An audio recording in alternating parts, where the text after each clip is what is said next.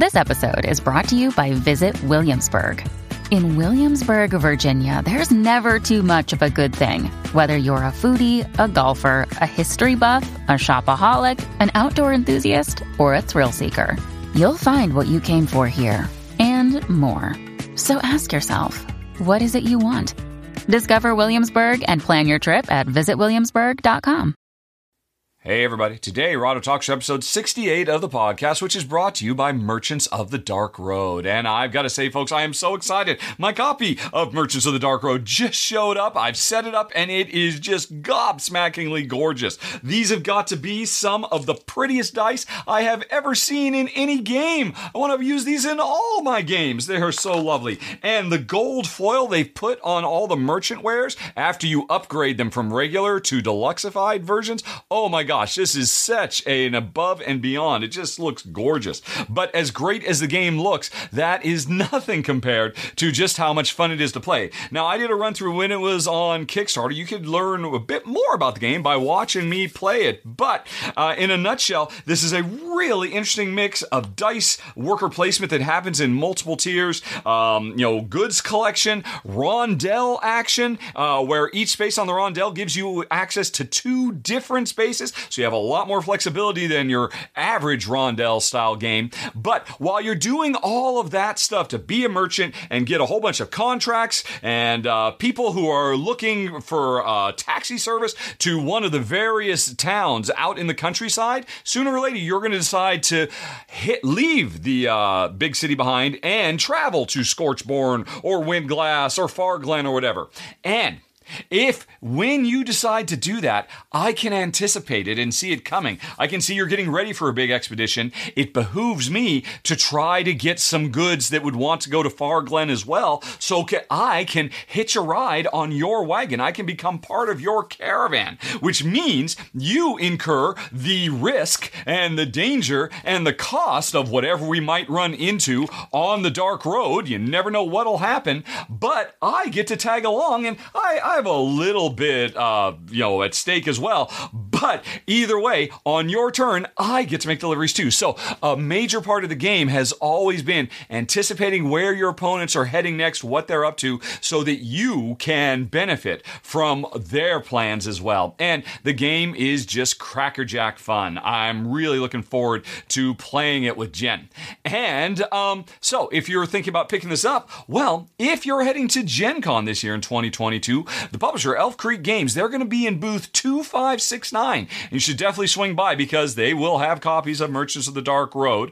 And man, will they have the deluxe edition? I don't know. I'm just so happy with the regular edition I've got set up here. They'll also have other games I've been talking about in recent podcasts as well. So definitely swing by. If you're lucky, you might even be able to get a sneak peek at their next big game, which I believe they've already booked all the slots for their private demos, but maybe they'll have it set up there, maybe if you ask real nice.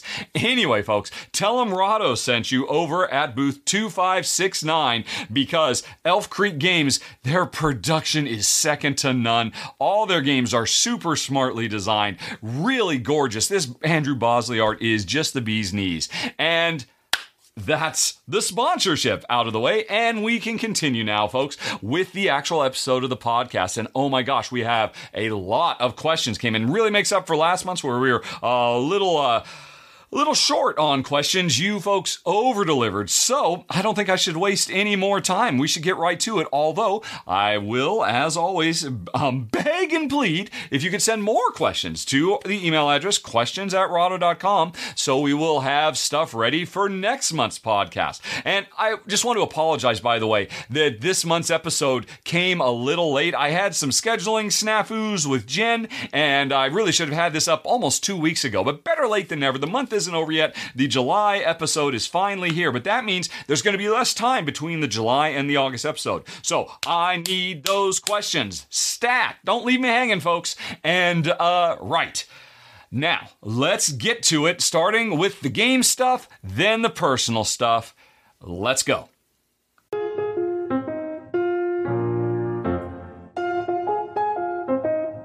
Okay, folks, So many questions showed up at questions@raww.com. I'm very excited, but I still need questions for next month, folks. So you know what to do. Send your questions to questions@raww.com. But let's get going. Starting with a question from Alexander, who wonders, have I heard anything from Aporta Games about their upcoming title, Revive?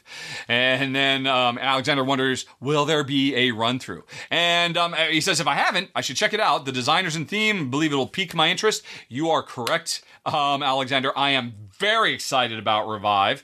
And here's breaking news, everyone, revealed for the first time. They contacted me, Aporta Games, a week ago and said, the game is not going to be ready until Eschen Spiel. They're targeting that, but they are going to have the print house make one full put together copy, and they're going to send it to me. I should be getting it sometime in late August, so I'm hoping to get it played and filmed in September, a full month before the show.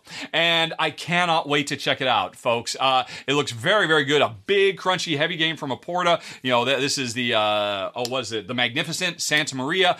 When they make big, crunchy games, and this is their latest one. It's a post-apocalypse game where we're rebuilding the world and stuff like that, reviving. So it looks really, really neat. I will be doing a world-exclusive coverage for it in September, and after I'm done, I'm going to put it right back in the box, and I'm going to send it to Jeremy Howard of Man vs. Meeple. And I imagine because he's even more excited than you and me combined, Alexander, and so I think he'll probably be doing some solo coverage of it before Essen as well. So that is the plan as of today. You heard it here first, folks, on the Rahdo Talks Through podcast. Thanks for the question, Alexander. And yes, everybody who likes my show and maybe likes the kind of stuff I like should be excited about Revive. Okay.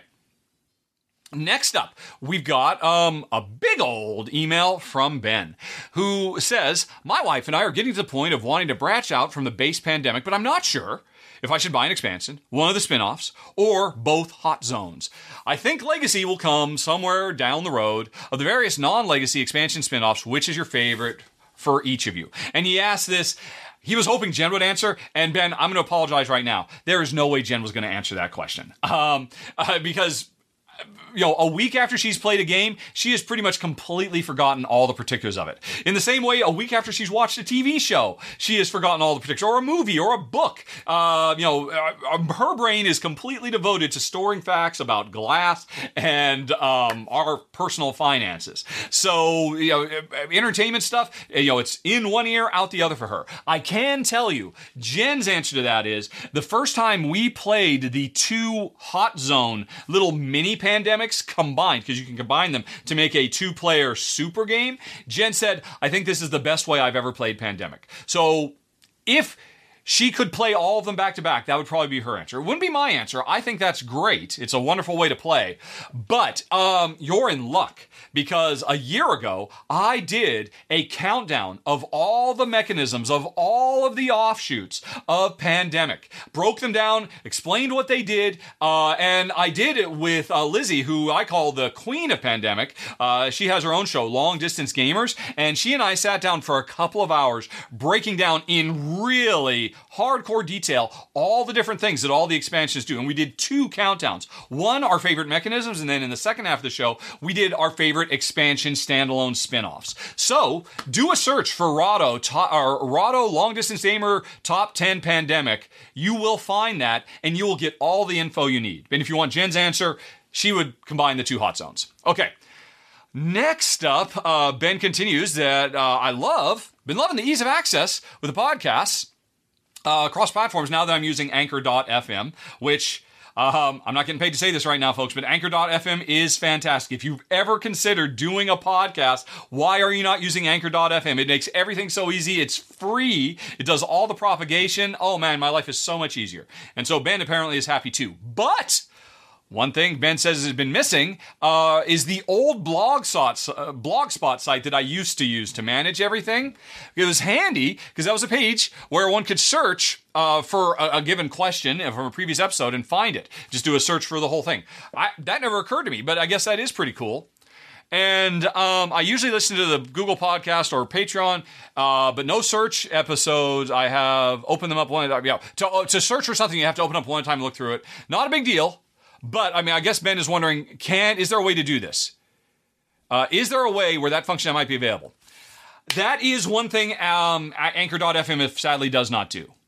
It is a great suggestion, especially for a show like mine, where I've got, 80-some episodes now? I forget what episode number I'm on. And each episode in the show notes, I've written down every single question that's ever been asked. So if you're looking for something. But yeah, as far as I know, they do not offer that functionality. But you are in luck, because 2 years ago, I think, I started putting the podcast on YouTube as well. And all the questions are there. So I believe, let me try this.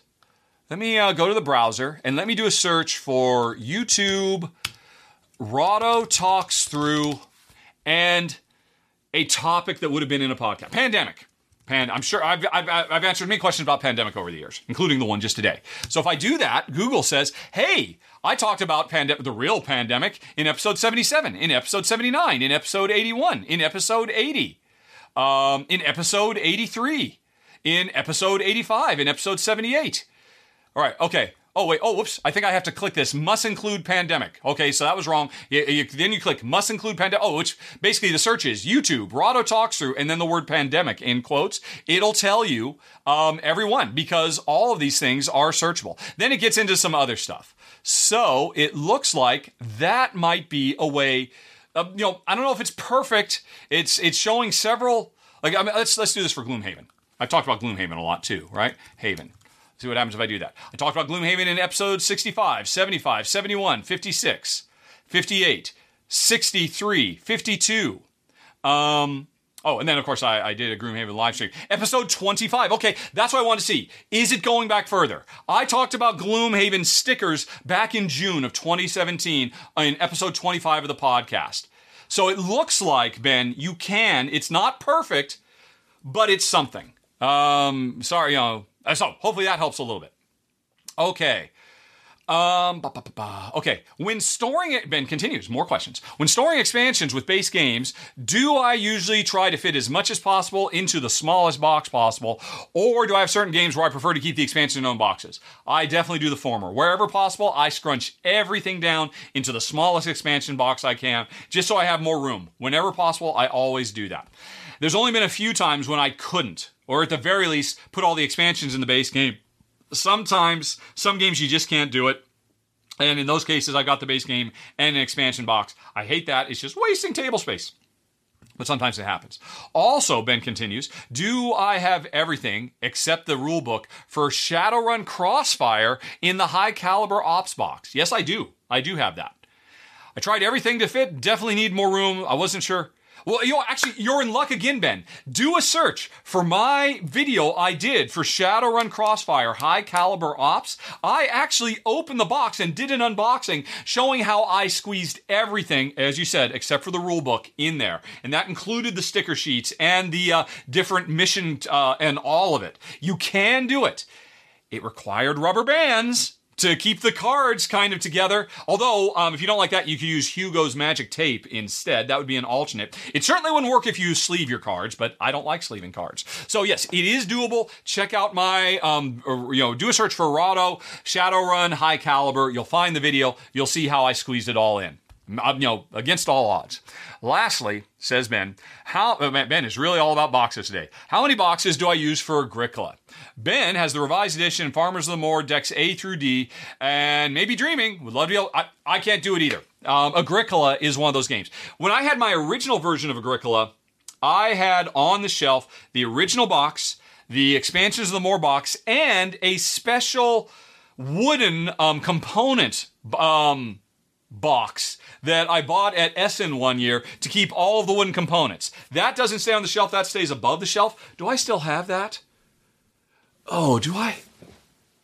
Because when I got the revised edition, I found that I could squeeze everything into the revised box plus the Farmers on the Moor box. But the original version, because I had so much stuff, I actually had to have 3 boxes. There's no way you can do it. Although, as I understand it, I think Agricola is getting a big box version pretty soon. This year is part of 15th anniversary or something like that.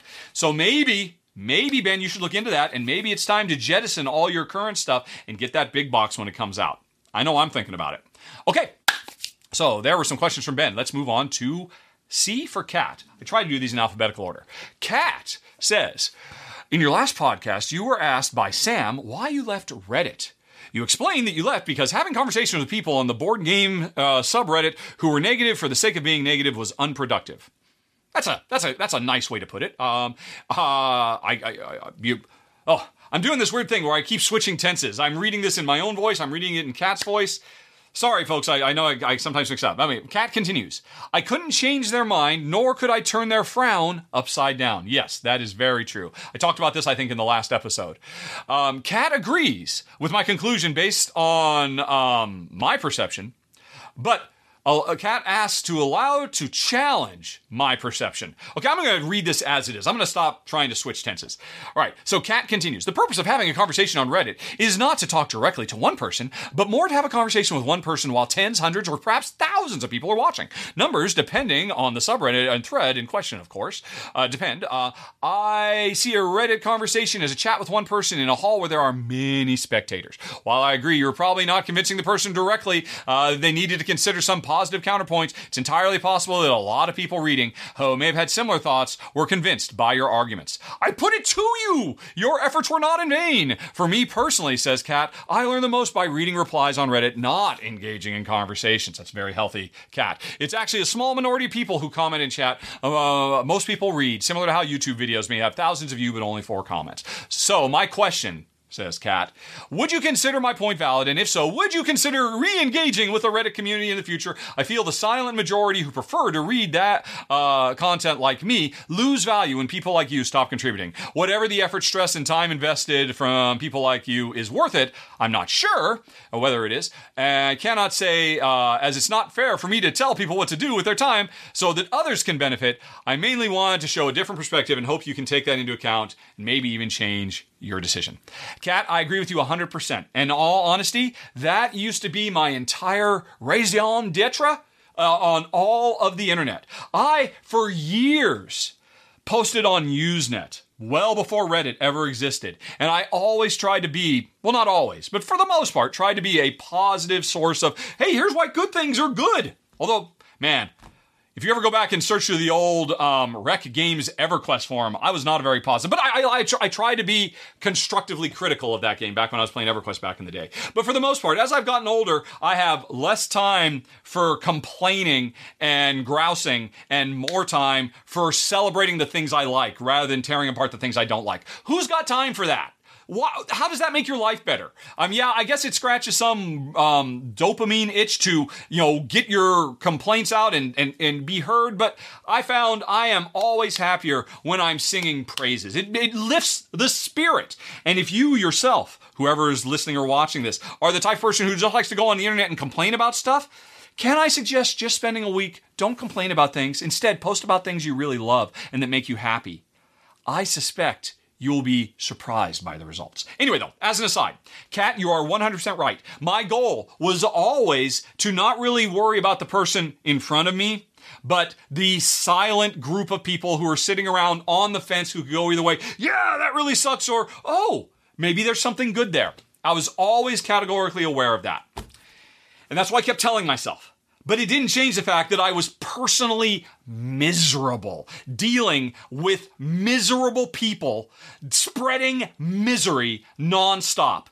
I'm a really positive, upbeat person. I am incredibly susceptible to, because we all are. 100 people could say a really great thing about a video, but I will obsess about that one negative comment. And this is just human nature. It's very well proven by psychology studies. It's not healthy. It's wrong, but it's unavoidable. And because wherever I show up, people tend to want to respond to everything I say. It becomes a lightning storm. And because I tend to be a paragon of positivity, the negative naysayer Nellies all come out and dogpile, and it just got to the point where I literally broke down, as I described in the last episode. And you're right. If I had more strength, I probably should go back. I probably should. But these days, I just try to keep my positive vibes on the channel and, on Patreon. And because I just can't do it anymore. They won. They won. I ran screaming from the room because I just don't need negativity in my life. And every time I post anything online, there's a very high propensity that that's what I will attract. And if I engage with that, it will multiply. It will fester. And that's what happened with Clank in Space. And that's why I said, why am I doing this? I am making myself miserable. I just can't do it anymore. So I'm sorry, Kat. I'm not coming back. I lurk in the subgame Reddit like you. But I still see way too many just sniperson dicks. And I just don't want those people in my life. I do not want to engage with them. So I can't come back, Kyle. But I appreciate and agree with everything you're saying. If I were a younger man, maybe I would have the strength to keep on fighting the good fight for upbeat vibes and positivity. But I'm too old for this spit, as they say in the action movies. Although I'm trying to keep it family friendly there. Okay, let's move on. Daniel says, for some of your favorite designers, what would you like them to design that they haven't already? A theme or a type of game or something else? It's a good question. Obviously, my favorite designers are hardcore Euro designers, Alexander Pfister, Stefan Feld, Uwe Rosenberg, Matt Gertz. There's so many of them. And I tend to like a certain type of thing. And they tend to give me that thing. So it's not like I ever sit around and say, man, I wish Uwe Rosenberg would make a really cool adventure game. Or I wish Stefan Feld would make a neat party game that works well for two. I could. Hey, if Stefan Feld tried to take on Codenames, which is basically a party game that you can play really well as two, that would be amazing. I would love to see something like that. I would love to see Alexander Pfister kind of delve into the realms of the sort of stuff that Ryan Lockett does, where he combines Euro and adventure gaming. I guess Pfister did that a little bit with, what is it? The game about the balloons, the hot air balloons in the future. I can't think of the name of it now. That's going to drive me nuts. And that was really good. But I'm happy with what I'm getting. I mentioned this when I did a video for Terracotta Army the other day. That, when in my final thoughts, I said, yep, folks, it's another beige and brown, dry, dusty Euro. And I love it. Give me more. I'm so happy. Euro designs are made for me and for Jen, and I'm getting what I want. You ask, is there something else I'd like? No, there's not. Are there things that would be interesting? Sure, but I got what I want, Jack. So I'm pretty happy as it is. Okay, Danny wonders, what are your favorite high-ranked games that have themes that you don't like? I can tell you that right off the bat because it came up earlier. Shadowrun Crossfire. I think it's my number 2 highest ranked game of all time. And I do not care for the theme at all. The cyberpunk meets fantasy. It's fine. I don't dislike it. I just don't particularly like it.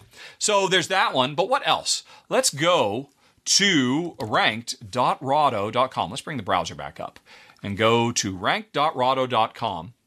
And take a quick spin, because if you go to rank.rahdo.com, folks, you can see all the games I have in order that I rank them. And right there at number 2 is Shadowrun Crossfire, which is a theme that I'm okay with. But let's scroll down and see what we can get to that I actively dislike, and yet it makes it. I guess, and this is something that I've definitely evolved on over time, games like Santa Maria and Amerigo. Once upon a time, I was one of those players like, yeah, colonization really sucked, but I can just kind of compartmentalize and put it out of my mind and not think about what my actions really truly mean. I have a much harder time doing that these days. And but these games are still amazing. Santa Maria, Amerigo, didn't I just pass another one? Keyflower on one level is kind of a colonization sort of thing too. Maracaibo has elements of it. So those are games that at this point I kind of like in spite of their theme. Once upon a time when I just literally didn't think about it. And I was honestly kind of ignorant. I was like, yeah, I'm sure there's bad stuff, but let's just focus on the economics. It's much harder to do that now, but there's no denying that those games are brilliant. Cloud Age! That was the Alexander Pfister game I was thinking of. It's brilliant too. Let's see, what else do I not like? No, I'm fine with the American West. I like Ancient Rome. I like dusty Euro-y type stuff. I like most of the games I like. It happens I like the subject matter. Pret-a-Porter is a brilliant business simulation. Again, I don't dislike the fashion industry. I just don't care about it. But the game itself is so fantastic. So I guess that's another one that kind of ticks the box that you're looking for. Yeah. Oh, and then there's Amerigo. I was kind of talking about that indirectly when I was talking about, just colonization as a subject. So, I mean, there's a few. But for the most part, yeah, I tend to really like I'm very, very lucky in that there are many, many examples of games I really enjoy that happen to feature subject matter that I really enjoy as well. So, let's go back to the Word doc. Okay. Oh, I'm sorry. Dan, I just jumped right into his... He had more to say. For example, Danny does not like sci-fi, but still ranks Twilight Imperium 4 very high. Maybe the greatest game of all time. Perhaps this question should exclude abstracts. Oh, that's a good point. But actually, for the most part, I dislike abstracts enough that I tend not to like them in spite of how good they are. It's very rare that in abstract I'll I like this enough to keep it. Most of the abstracts we kept because my wife likes them. She is much more comfortable with abstracts than I am. Alrighty. Okay, moving on. You had another question. Okay. In a recent, I don't need to bold that. Why did I do that? In a recent podcast, you heard me say to Ruel, you and Jen play Agricola, Jen and I play Agricola. We each take 10 cards of each type, choose which cards we want to start the game with. You may be misquoting. I don't remember exactly myself. Is that an official rule? Is it a house rule? Don't you rank your games according to rules as written? With that in mind, shouldn't that affect your ranking of Agricola? Have I caught you out laughing out loud at my own cleverness? Oh, Danny, you think you've caught me. But you do agree that Agricola is superior to Caverna. Then, Danny, you got me back. Here's the deal. It's weird. I did not make this rule up. There was, at some point, Agricola... I begrudgingly accept the whole, hey, let's do a Sushi Go style card draft at the beginning. I think it's borderline terrible. It's a horrible way to start the game. I mean, at higher player counts, it's okay, but as a 2-player, it's just, blah, can we just get through this? This is garbage. And I swear, in the original edition, I have a first edition printing of Agricola. The rulebook had a section way in the back that listed variants. And these were variants from Uwe Rosenberg and the development team. And I got this approach from that. Now, as I understand it, I think that variant section was removed when they did the revised edition, and it's probably still going to be removed. I could be wrong about this, but it was originally. So, strictly speaking, if I'm right, and the revised edition and the new big box have taken it out, and therefore it's no longer officially a rule, I probably should knock Agricola down, and I've never thought about it until you just mentioned it. And in fact, I might do that, because I did do this for Seven Wonders. Seven Wonders used to be in my top 10 games of all time, until the Deluxe Super reprint removed the 2-player rules, just completely cut them. And so now, if you go out and buy Seven Wonders, there is no official way to play it as a 2-player game. And that is ridiculous. And so I changed my ranking of it. I dropped it down significantly because officially you can't play it as a 2-player game anymore because the publishers decided to stop supporting that rule. Although, to be fair, in Seven Wonders' case, they kind of stopped supporting it with halfway through all the expansions of the original edition. So I brought it down because I do rank them on the official rules, not on my homebrew variants.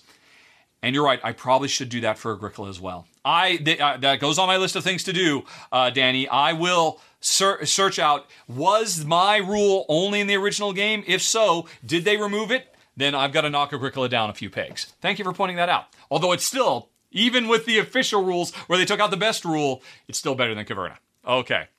Alrighty. Donna. Oh my gosh. Taking that rule out, does that make Caverna better than Agricola? Because Caverna doesn't need it. Caverna says, hey, you know what, all the cards, they're just on the table right from the get-go. There is no draft or anything like that. Oh, boy, you've given me some real stuff to ponder, Danny. Yikes. Anyway, you're making me challenge my worldview. Okay, well done. Donna wonders if I've had a chance to check into Teespring. If I recall, last month, Donna let me know that she'd intended to buy a Rahdo t-shirt from Teespring, but stopped during the checkout stage when a screen showed up saying that, hey, we'll take your info and sell it to interested parties. And so you never bought that shirt. And you're right, Donna. You pointed that out. And I said, Donna, please write me back next month because that's not cool at all. I'm not happy with that. And so Oh my gosh, Donna, there are 50 billion online t-shirt printed on demand companies out there. There's a billion of them. There are so many of them. So I spent a lot of time doing research, and I have chosen one. I am going to be switching. So if you go to merch.rahdo.com, you go to Spreadshirt instead of Teespring. I pretty much dropped Teespring. Years ago, I set up Spreadshirt. I don't really know much about it. I just set up because a few people asked for it. And if you go to merch.rahdo.com, you can buy some Gen theme stuff and some Rahdo theme stuff. But it's literally just a couple of days ago, I chose, I believe it's called Gelato. Let me look at that. Gelato. Is that, not gelato.com. Is that right? Yeah, a global print-on-demand, gelato.com. I am switching over to them. I read their entire declarations of what they do with data. They're very upfront that it will not ever be used for spamming, so your concern, Donna, is addressed. But I really fell in love with Gelato because, unlike most of these things that just have one place where they produce and, then they ship them all around the world, they specialize in having production in 33 different countries. So wherever you are in the world, chances are there's going to be a lot less environmental impact on getting a Rahdo or a Gen t-shirt sent to you because it'll come and plus it'll probably cost less to get to you, and it'll probably get to you much faster as well. I mean, this Meeple University t-shirt, this took me almost 2 months to get, the one I'm wearing right now. So I'm really impressed by Gelato. Plus, another thing that impressed me, you can integrate with Etsy, if I recall correctly, which is how Jen sells her glasswares. So I'll be able to, there'll still be merch.rahdo.com where you can get stuff, and I'll be able to integrate that into Jen's online store for selling her gamer glass. So it hasn't happened yet. I literally just made this choice a few days ago, in part because the great guys at Shelfside, which is another great YouTube channel I recommend everybody subscribe to. Those guys are hilarious. They did a ton of research, and they went the extra mile and got a bunch of samples and checked them out and personally confirmed that they were high quality. And I trust Shelfside, Ash and Dan. So that's the choice. And by this time next month, I should have everything transferred over. So Donna, I'm sorry to keep putting it on you. Ask me one more time in the next podcast, and I should be able to report that merch.rahdo.com is up and running in a much more environmentally friendly way, without you having to worry about, giving away your personal details. But thank you, Donna, for bringing it up, because honestly, I wouldn't have given it a second thought, and I'm really glad you brought it to my attention. Okay. Gerald says, I don't like memory mechanisms in board games, and I notice some games, while not requiring memory to play, do need a bit of memory to play them well. Almost all deck builders, card drafting games too. Gloomhaven, Lost Cities. I'm skipping over parts because he describes how you need to use a little bit of memory to remember what's in your deck or whatever. Are you fine with this type of memory aspect in games because it's at the forefront? It's because it's not at the forefront, or do you think if they mention this in the rules as a tip, it might put you off the game? For example, if Pandemic said tip, it can be helpful to remember for a turn or two the cities that just got reshuffled. Make a note with a pen or paper. Here's the deal. You're right. Memory shows up in all kinds of games. Anytime there is a deck of cards, a deck builder, memory plays a part. Here's the deal. I don't do this when I play games in real life at conventions with other people, but when Jen and I play games, neither of us have the patience to try to remember anything. And if I'm trying to remember, wait, did I already buy one of those? I think I bought 2 of them. In a deck builder, you're allowed to look through your discard pile. You're not allowed to look through your deck, right? So Jen, I'll say, I think I bought 2. I didn't memorize this. I'm not going to write down on a piece of paper what I bought. I will just literally take my draw pile, look through the deck, say, oh, yeah, I did buy 2. And then I'll just shuffle it back up. I don't care. I do not have an eidetic memory. And I have no desire to try to, I just want to focus on the strategy. Jen does this too. We will always very quickly say, well, hey, you know what? I mean, we could actually look through all the discard piles, add it all up, and figure out how many of the negative event cards are still in the draw pile. There's either 3 or maybe there's only 1. By the way, let's stop for 3 minutes and count them all up. Or to heck with that. Take the pile, just look through and say, oh, look, yeah, there's 2 left. Reshuffle it and put it back. We are not precious enough about our games to be bothered by that. So that is how I address memory. You mentioned Gloomhaven, trying to remember which has the really, really bad card, the 2X card come out for the monster yet, or whatever it might be. Just look at the deck and then reshuffle it. Who cares? Now, of course, this doesn't work in all games. like Aeon's End. You can't reshuffle the deck. And I do think it's important to not just be able to look and then say, oh, I'll just put it back there, because I don't want to have that unfair advantage. But I do not want to spend the time trying to memorize everything when it's so easy just to look and then reshuffle, and you're not changing anything. You are emulating. I am simulating the concept of me having an eidetic memory. I don't have one. I simulate it by just looking and then reshuffling. That's what I do. Jen does it. We do it all the time.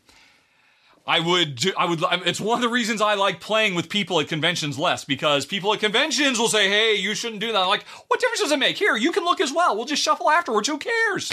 But anyway, that's how I address that, because I hate memory in games. And you're right. It's in lots of games in little subtle ways, but usually it's very rare that you can't have a way that you could emulate without changing the core gameplay at all an eidetic memory. Okay. All right. So you wrote a bit more about that. I don't have any data, but I noticed often enough, experienced it, that it seems gamers absolutely love a board game. They won't like the card. Oh, yeah. So if a gamer loves a board game, that they most likely won't like the card game version. But if they think a game is just okay and removed from a collection, there's a greater chance that the card game version would be a keeper. With these examples, Castles of Burgundy and Peloponnese, Terraforming Mars, Brussels. Is this a tempting pitfall for a designer in that they will gain new fans, but most likely disappoint their greatest fans? They will spend money buying it. I don't know. That is an interesting observation. Like you said, you have no empirical data. But anecdotally, I'll agree, that kind of feels right. I certainly don't find that to be the case for me personally. If I love a game, oh my gosh, here it is in card game form, and I can get the same vibes, the same feels in a half the time. Yes, please. Why wouldn't you want that? Sometimes I've got a half an hour. Sometimes I've got 2 hours. Why not cover both? Which is usually what these card games do. They change things as necessary to make it work with a simpler, more streamlined way, and it's usually faster, like Terraforming Mars, Ares Expedition. But you're right. I think some people are just, hey, look, I like what I like, and I don't want it changed at all. Me, I love variety. If I love something, chances are I'm going to love variations on it all the more, because I love it so much. I like seeing changes to it. And I don't know. Maybe I'm not the outlier. Maybe the people who get online and complain that, oh, this is garbage, you should only play the original game because they ripped the heart and soul out of it, maybe they're the outliers. They are certainly the most common post you will see on Board Game Geek, but as we discussed earlier in this podcast, there's a lot of negative Nellies out there, and they tend to be much more proactive about posting their opinions. And as Kat suggested, most positive people just tend to shut the heck up and just sit there silently. And so I don't know if it is true. That would certainly be.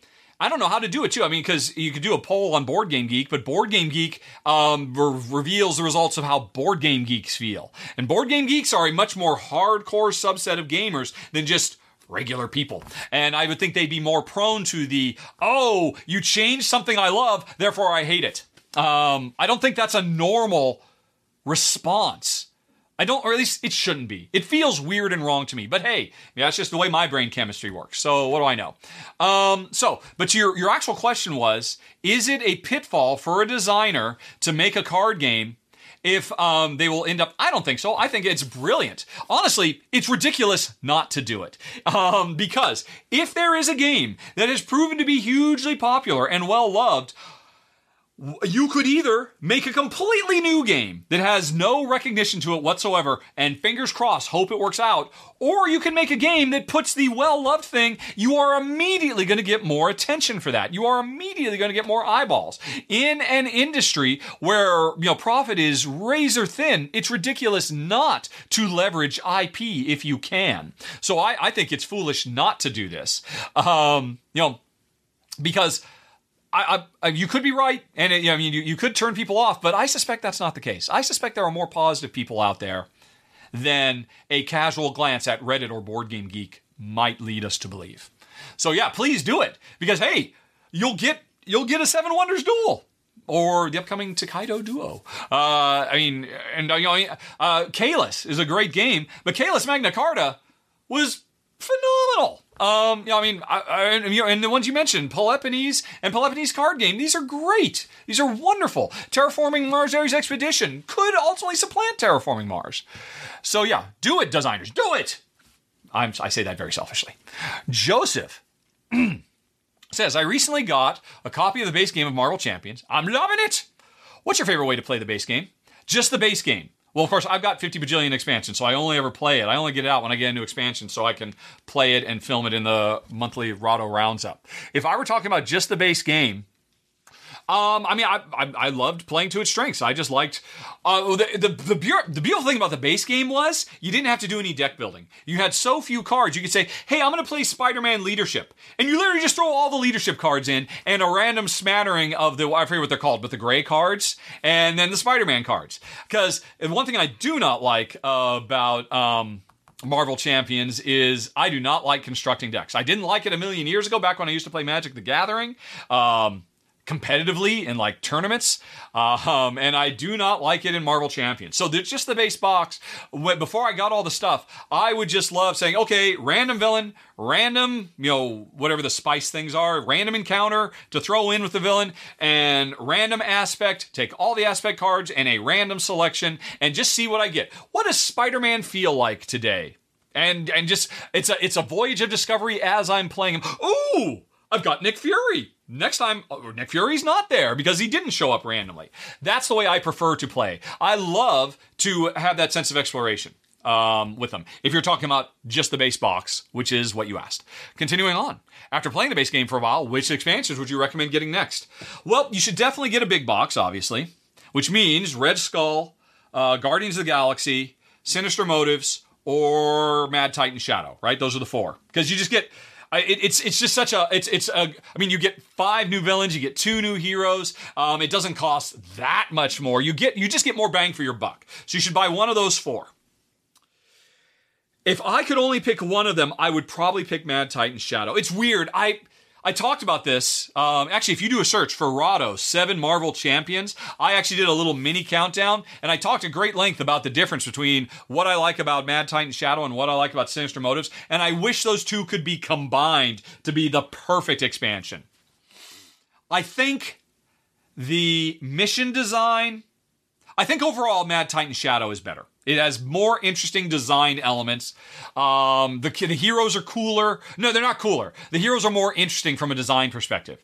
I prefer Miles Morales Spider-Man and Spider-Gwen to Spectrum and Adam Warlock. But I do think Spectrum and Adam Warlock are more interesting from a gameplay perspective. They show more variety. And the mission designs, Mad Titan Shadow has some of the best ever.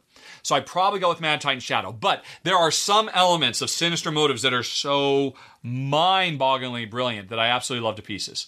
Honestly, though, so I probably Mad Titan Shadow, unless, watch that little video I did. When I talk about what's in Sinister Motives, you might like that one more. All right. Then Joseph says, not a question, I just wanted to say that even though I miss weekly R&Rs, I deeply respect the decision to give yourself some more breathing room. Taking care of yourself is super important. Thank you, Joseph. Yes, it was getting tough. I love Ruel. I love hanging out and talking with him, but every week, all the overhead that goes into filming live and all the other stuff I was doing, because it wasn't just the R&R show I did weekly. I do the monthly podcast. I'm streaming this live right now, and the roundup and the other stuff we'd unlock. So it just made sense. Right. Anyway, but thank you. Those are good questions, Joseph. Okay, let's go to Maruz wonders. Every time you do a run-through of a game playing solo, you're describing the differences for 2 players. That's great! But can I make a suggestion? Wouldn't be a problem if you could say something about how solo mode works once you play 2-player mode with Jen as a second player. To describe... I do talk about that. Heck, I just literally yesterday filmed the solo Automa box for Terra Mystica. And while I did a solo run-through, in the final thoughts, I did talk about my experience bringing that in. If I do it, I talk about it. And when I can, I do it. So yes, that is something I definitely try to do, Marius. It's just sometimes if the rules don't officially support it, then I don't do it. And then I complain, why don't the rules officially support it? And then a few months later, the publishers go on Board Game Geek and say, we officially support this now. Like that literally happened with Terraforming Mars, Ares Expedition. I said, why isn't this cool solo bot brought into the 2-player game? It would make it so much better. And ultimately they did. And then I talked about that when I covered the expansion. So I do try to cover that when it's officially supported. Okay. Matt says that you mentioned on R&R that the format is changing to monthly, which we just talked about a bit ago. And on the roundup, I mentioned personal stuff limiting my gameplay. Matt wonders, did he miss a programming announcement or two? Hope everything is okay. Looking forward to every podcast episode. Love the energy and enthusiasm. Keep up the good work. Thanks, Matt. Yes. Right now we're in the game section. When we get to the personal section, I will be talking about the personal stuff that we went through recently. It has to do with my mom. My mom died last month, and I really don't want to dwell on it too terribly much because I just don't want to start crying. But that obviously really just completely upended my life. And we're still dealing with the... Anyway, thank you for your support, Matt. Like I said, I'll talk about this more when we get to the personal stuff. Alrighty. Sorry, this is the game section. Alrighty. Olivier says, just wondering if you know Adam Porter and his YouTube channel, Adam in Wales. He's a board game designer and reviewer, but where I find him most interesting is when he speaks out about game design.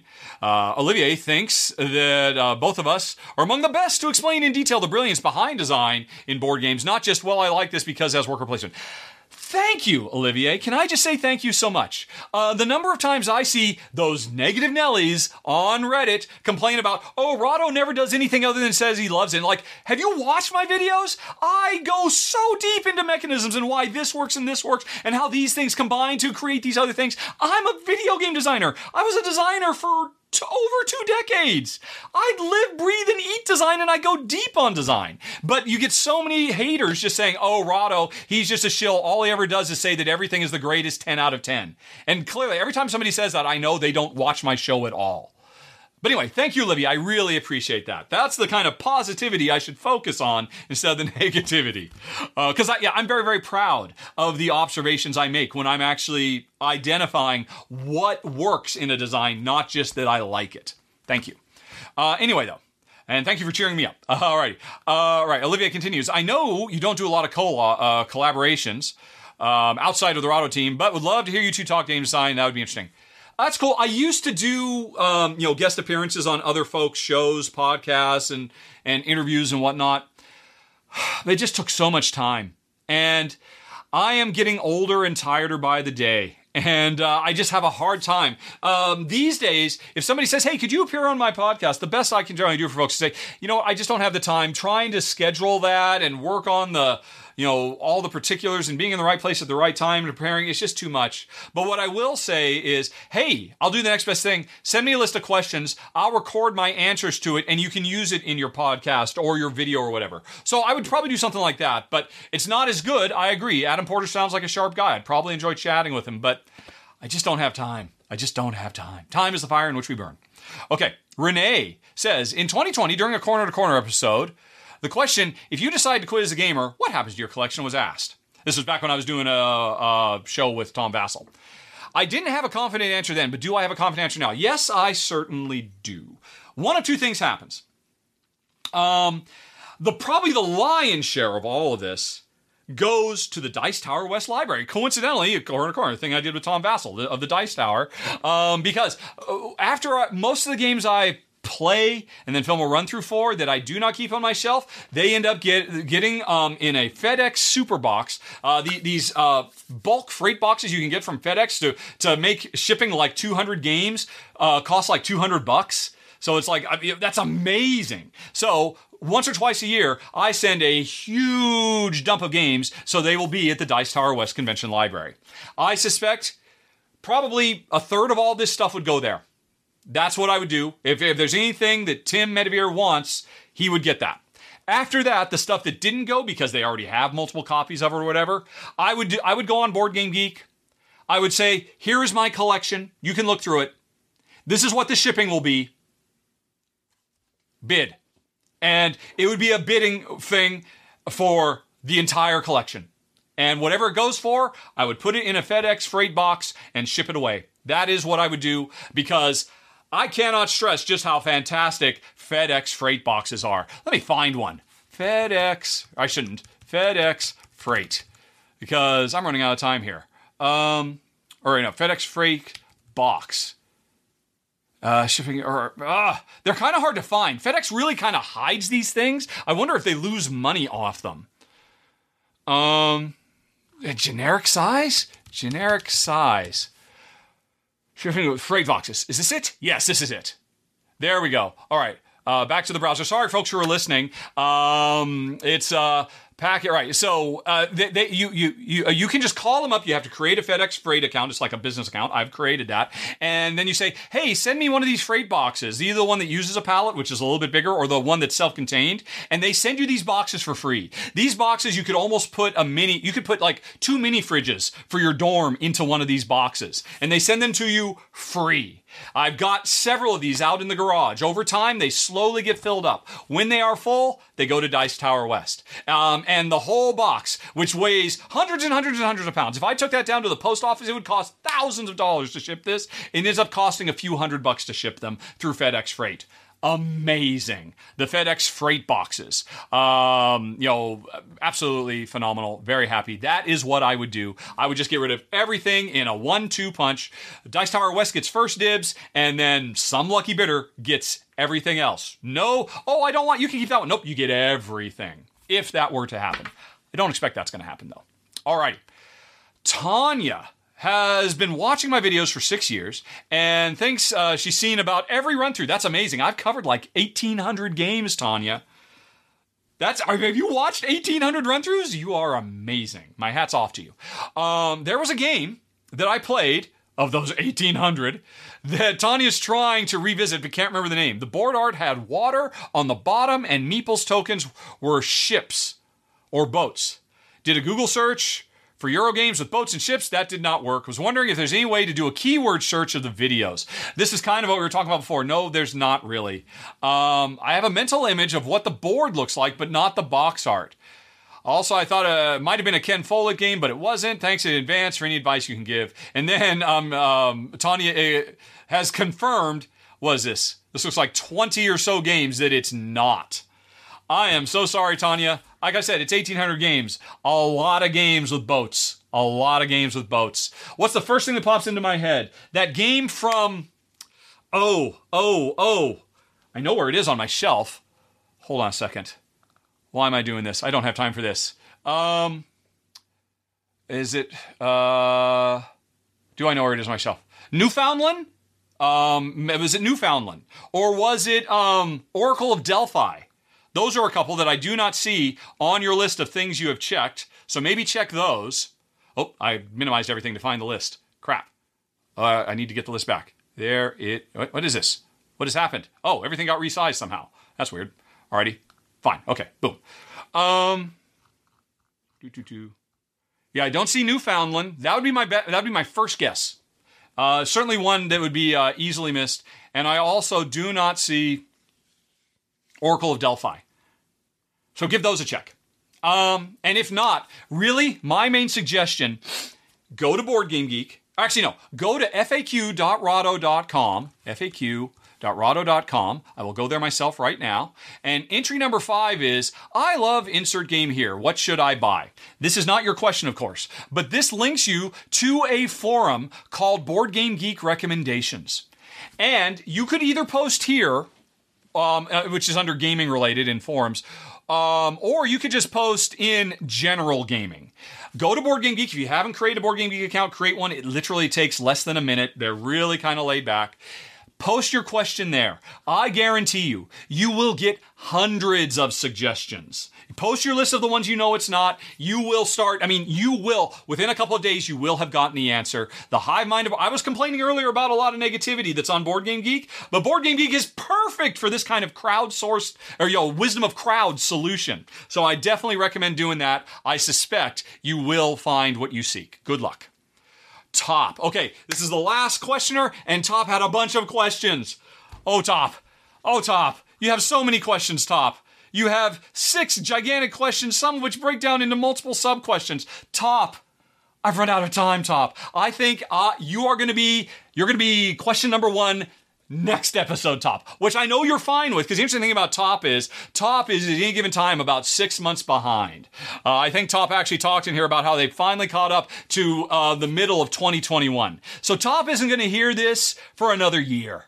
So Top, you're going to wait 1 more month. I'll get to all of your questions, because I've got to move on to the next thing I'm filming today. So, thank you for your patience, Top, and thanks to everybody. Were there any other questions besides Top's big, huge dump of questions? Nope. Okay. So, folks, that's it, but we're not done with game questions. Hang on for a second, and we'll be right back with a few gaming questions for Jen, which means Jen will be joining us. Woohoo!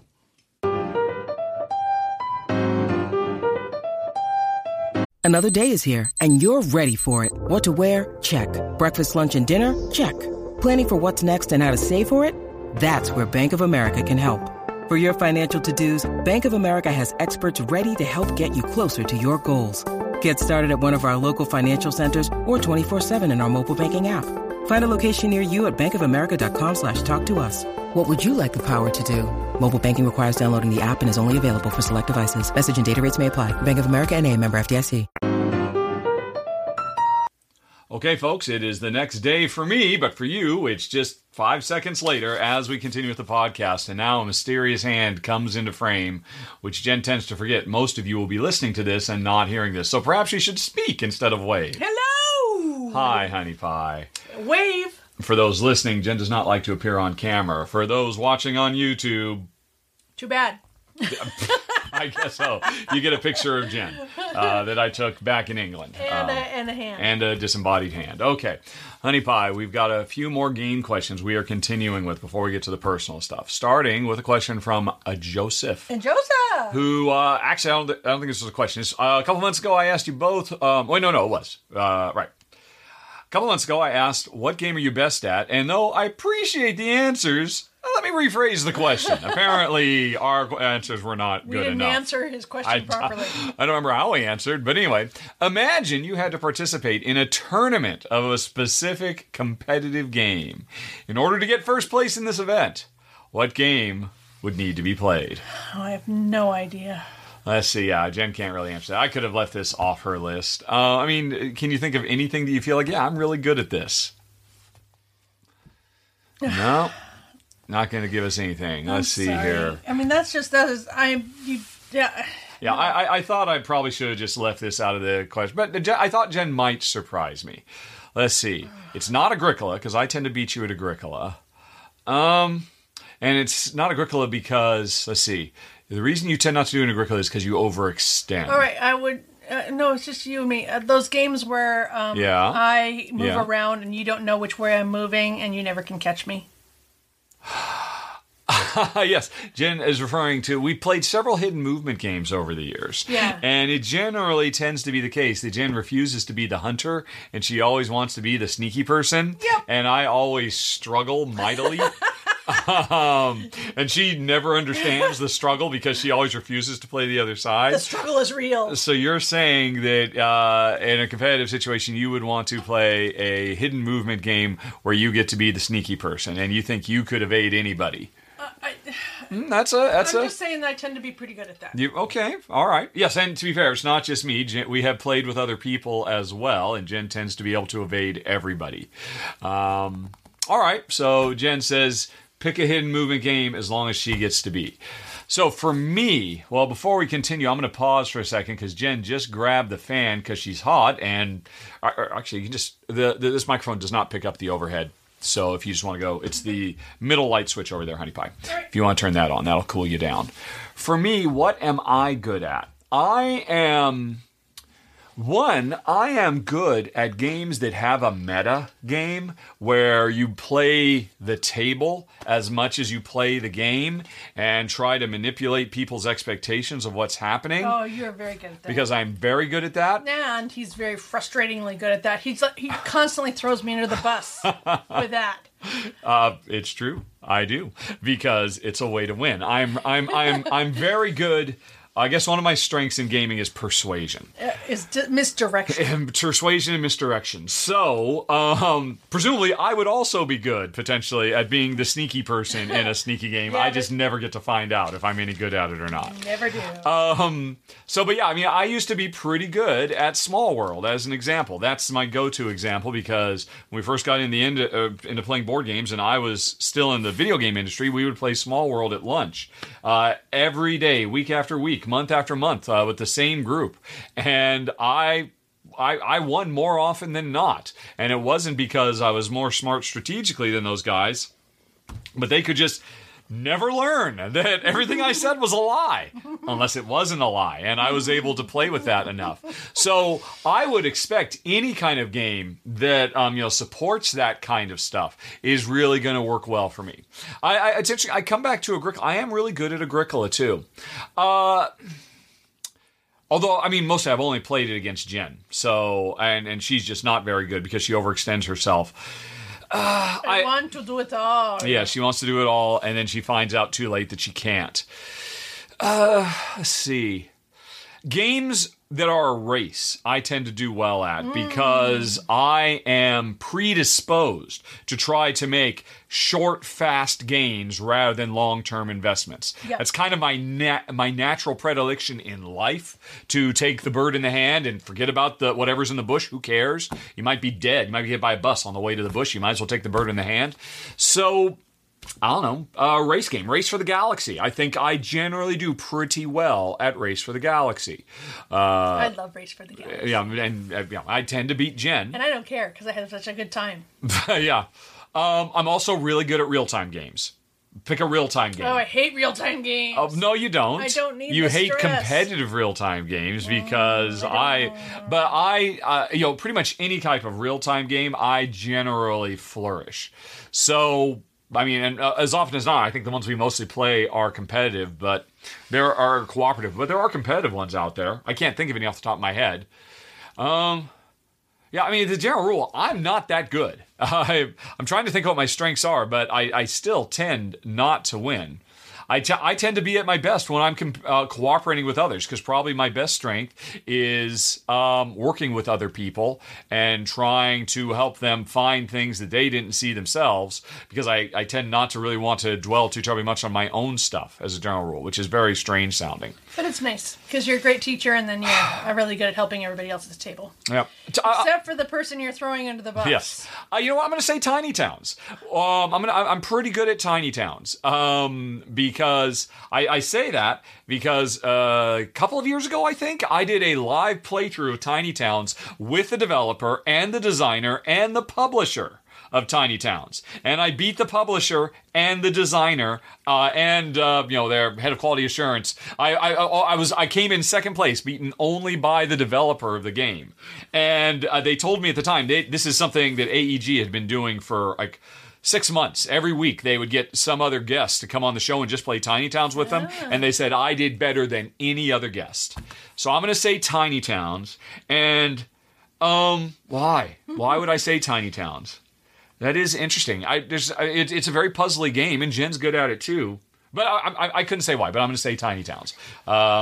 Hopefully, Joseph, that's better. And if not, you can put the question again in a couple of months. You can ask us a third time. A third time, the charm. Okay, we're moving on to Top. Top! Some of your questions will be answered today. Top had 50,000 questions in the game section. I ran out of time, so I said, Top, you'll have to wait till next month. But some of his stuff could be hit by Jen, and I think Top has some personal stuff. Top is the fellow, you recall, who is a year behind. Whatever we say today, Top will not hear until sometime in 2023. So bear that in mind as you answer Top's question. Do, honey, you enjoy doing the podcast? Has your attitude about doing the podcast changed over time?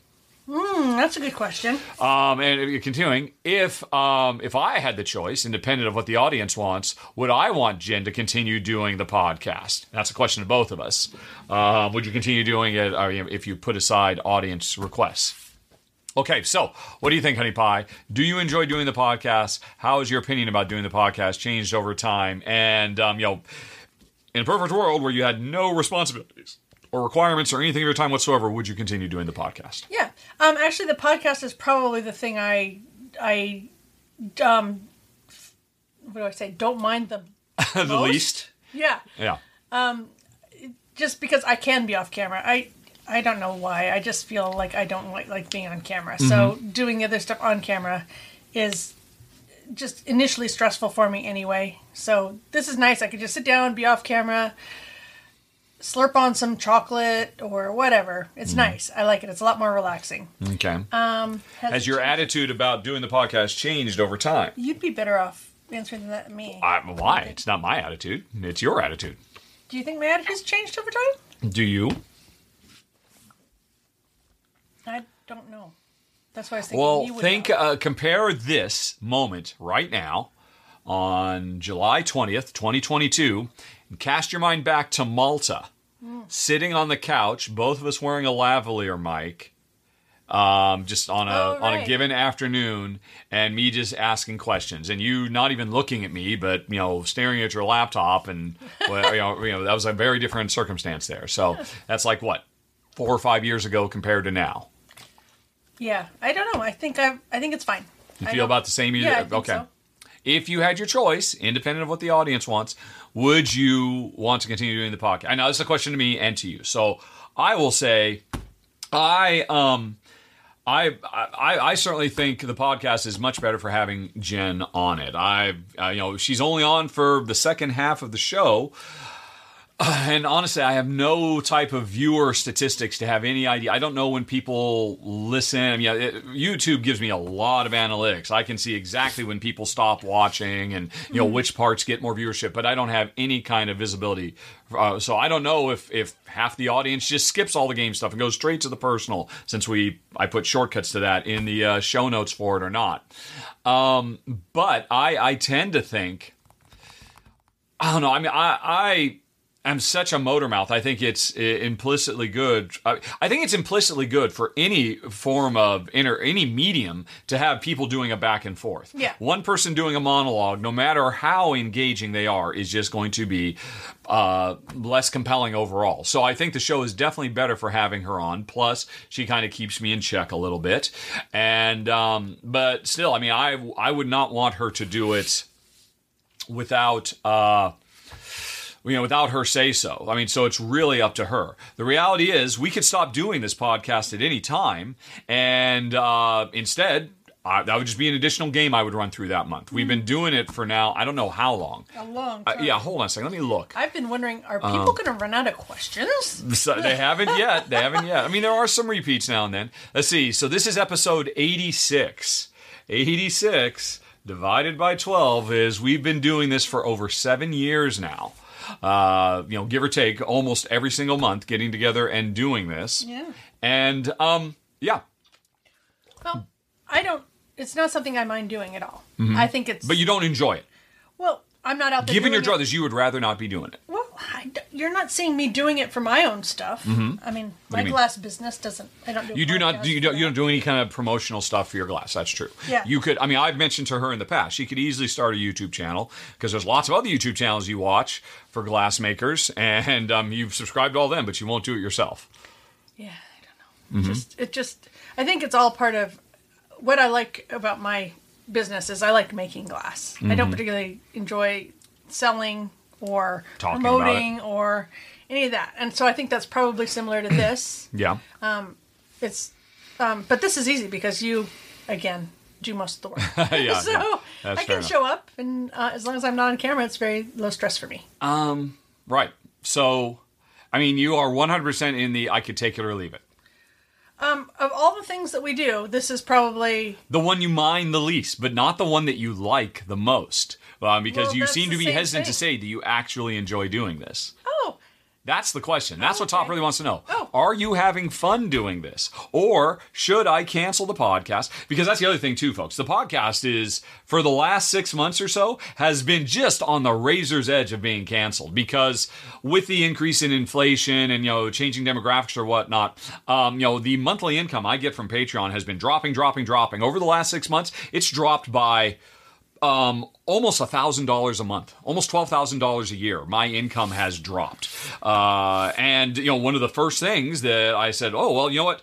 I put to the Patreon backers, well, we have definitely dropped below the funding level where Jen will continue to get on camera and I will continue to do this podcast thing because, I'm paying Jen to be here. Make no mistake. The podcast is one of the bigger ticket items in the things that are funded by the Patreon campaign because it's less about me and more about her time, because her time here could have been spent upstairs making more glass and, pursuing her own agenda and her own dreams.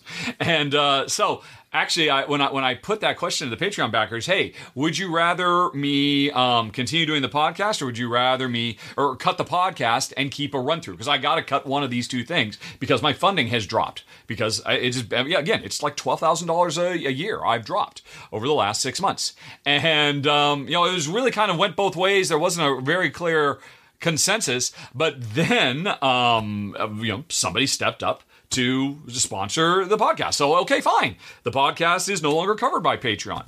But that's going to come to an end. In fact, I'm recording this. We're halfway through recording this episode right now. I don't know if I have a sponsor for this podcast yet. I'm waiting to hear if they're going to go for another month or not. And if they decide not to, that means this month there will be one less run through to make up for the... So anyway, all that is kind of incidental, but tangential to the question of continuing to do this at all, which is really Top's question. All things being equal, honey, would you want to continue doing this? Yeah, I think this is nice. Would you rather than doing the podcast have one more game we play every month so that I film it every month? Well, I enjoy playing games with you as well. Mm-hmm.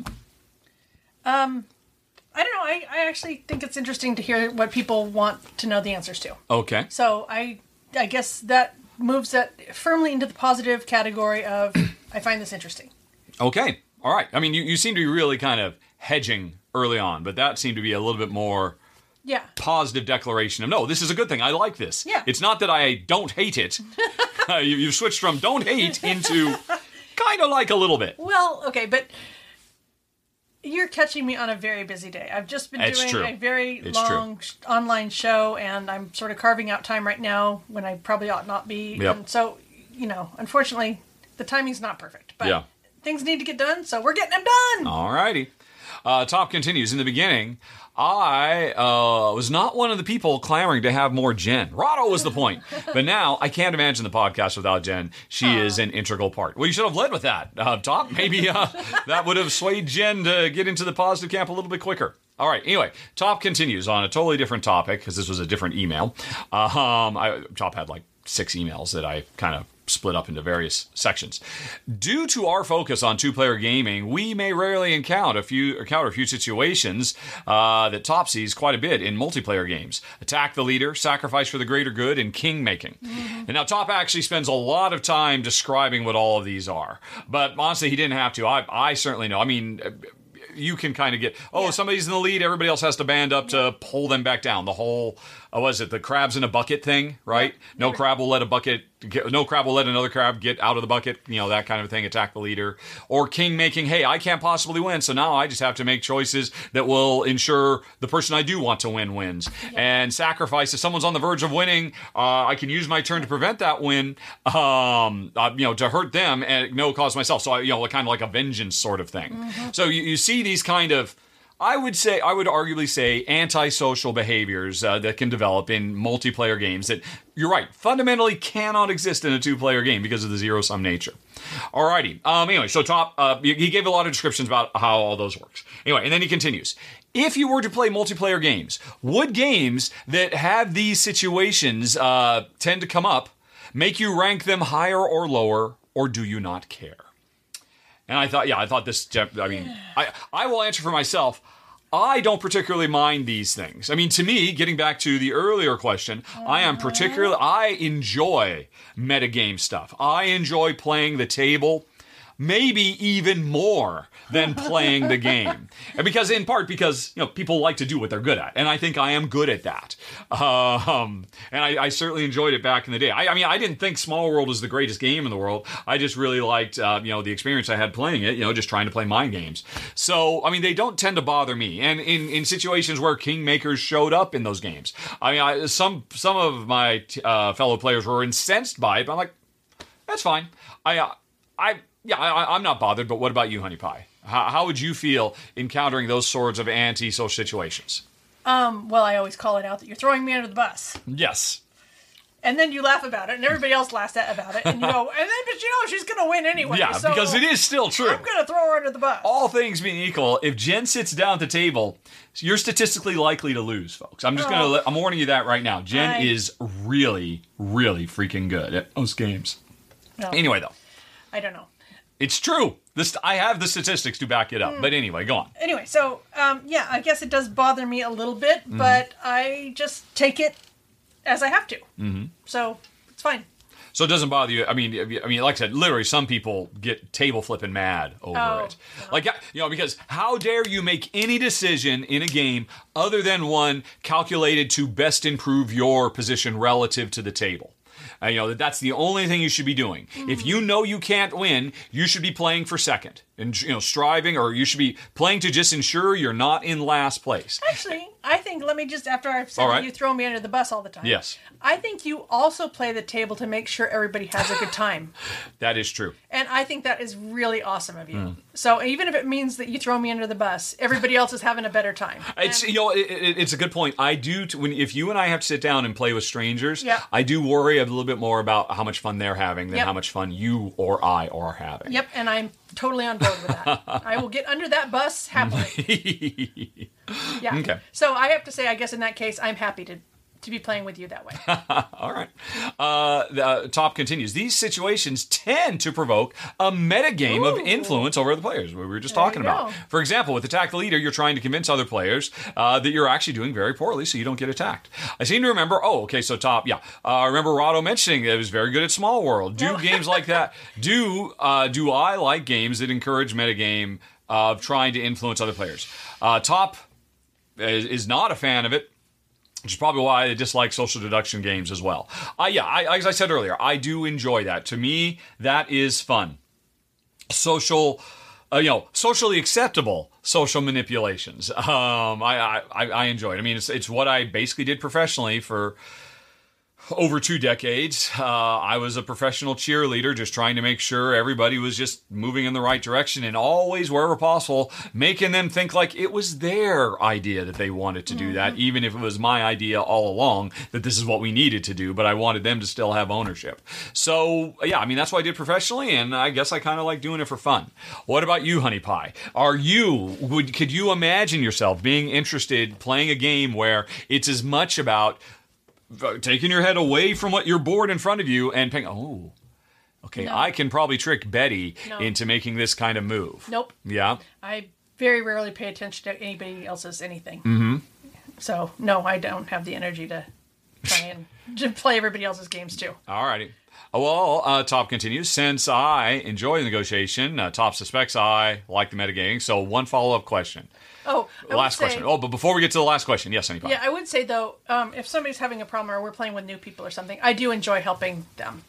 Yeah, sure. Mm-hmm. So, with that, I would pay attention to somebody else's game to say, you might want to go to the desert instead of the mountains or whatever. But, no, in general, no, I don't pay attention to what anybody else is doing. Okay.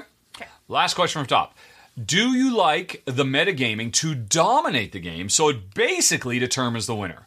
Or do you prefer it to have a smaller influence? So again, I guess for you, since you are not going to engage in that table level gameplay of trying to convince somebody to make, here's an example. One of my favorite things, and again, 2-player doesn't really matter; it's meaningless. But there are event cards in Lords of Waterdeep, which is a pretty straightforward vanilla worker placement game. And the most special thing about that game is I can have an event card that when I play it, it will give me 3 clerics, and I have to pick one other player around the table to get 1 cleric. Mm-hmm. And I love that. I absolutely adore being the player to play that card, and I love it maybe even more when somebody else plays the card and I get to weigh in on why you have to pick me for that 1 cleric. I think that's fantastic. I would love to see that kind of stuff in more games. Although, unfortunately, it never has any meaning in a 2-player game. It fundamentally can't. How would you feel about a card like that? Forget any game, whether it's Lords of Waterdeep or Glicker or anything. How do you feel about being put in a situation where those kinds of events come up, where, hey, that extra cleric might win me the game, and I better lift my head up away from my own calculations and figure out how to convince Bob to give me that cleric? Yeah. How would you feel about that? Well, I suppose that doesn't bother me because I know I need an extra cleric. And I could probably say, I could argue my point of why I should be the one to get it. What would your point be? Oh, I don't know, whatever it I mean, is. your point can only be, Bob, you're better off giving it to me than anybody else because it's in your best interest, Bob. Yeah. I mean, that's you have to make an argument towards their best interest. And the best way you could do that is, Bob, you have to understand, I've already lost the game. So you risk nothing by giving it to me. Let me prove to you why I have lost the game and why Billy over there is your number one threat. So if you do nothing else, do not give it to Billy. It's that kind of stuff. Yeah. So which you're really good at. Yes, and put into that circumstance, how you just want none of that. Yeah, I don't like it. For a second you thought, I could engage in that until I actually started role-playing engaging in that, and you realized, you want nothing to do with it. No. But I will say I do like games that have the kinds of cards where you get 3 things and everybody else at the table gets 1. Everybody else at the table gets 1. Yeah. So you don't have to make the decision, so the metagame does not have to begin. Yeah, I guess so. I just like getting enough. stuff on your turn. For me, no, I think I like it as a spice rather than the main course. Quite frankly, I still, if I had to pick one or the other, I would still rather play a game where we all had to be silent than a game where it doesn't really matter where we move our pieces and it's 100% about the mind games between players. I still err more towards the game rather than the meta game. So that'd be my feeling. Okay. And that's it, folks. We have now finished all of the game in question, which means for some of you, I don't know how many of you, this might be where you decide to get off, and because you don't want to hear any of our personal stuff. So to you, I say thank you for watching or listening, and for the final time, I implore you to send more questions to questions@rahdo.com, because without you, we don't have a show. Right, and also thank you for supporting us on Patreon. Yes, thank you. And have a nice day. Talk to you there. So long, bye-bye. And if you're still listening, folks, hang on. We'll be right back. When you need mealtime inspiration, it's worth shopping Kroger, where you'll find over 30,000 mouth-watering choices that excite your inner foodie. And no matter what tasty choice you make, you'll enjoy our everyday low prices, plus extra ways to save, like digital coupons worth over $600 each week. You can also save up to $1 off per gallon at the pump with fuel points. More savings and more inspiring flavors make shopping Kroger worth it every time. Kroger, fresh for everyone. Fuel restrictions apply.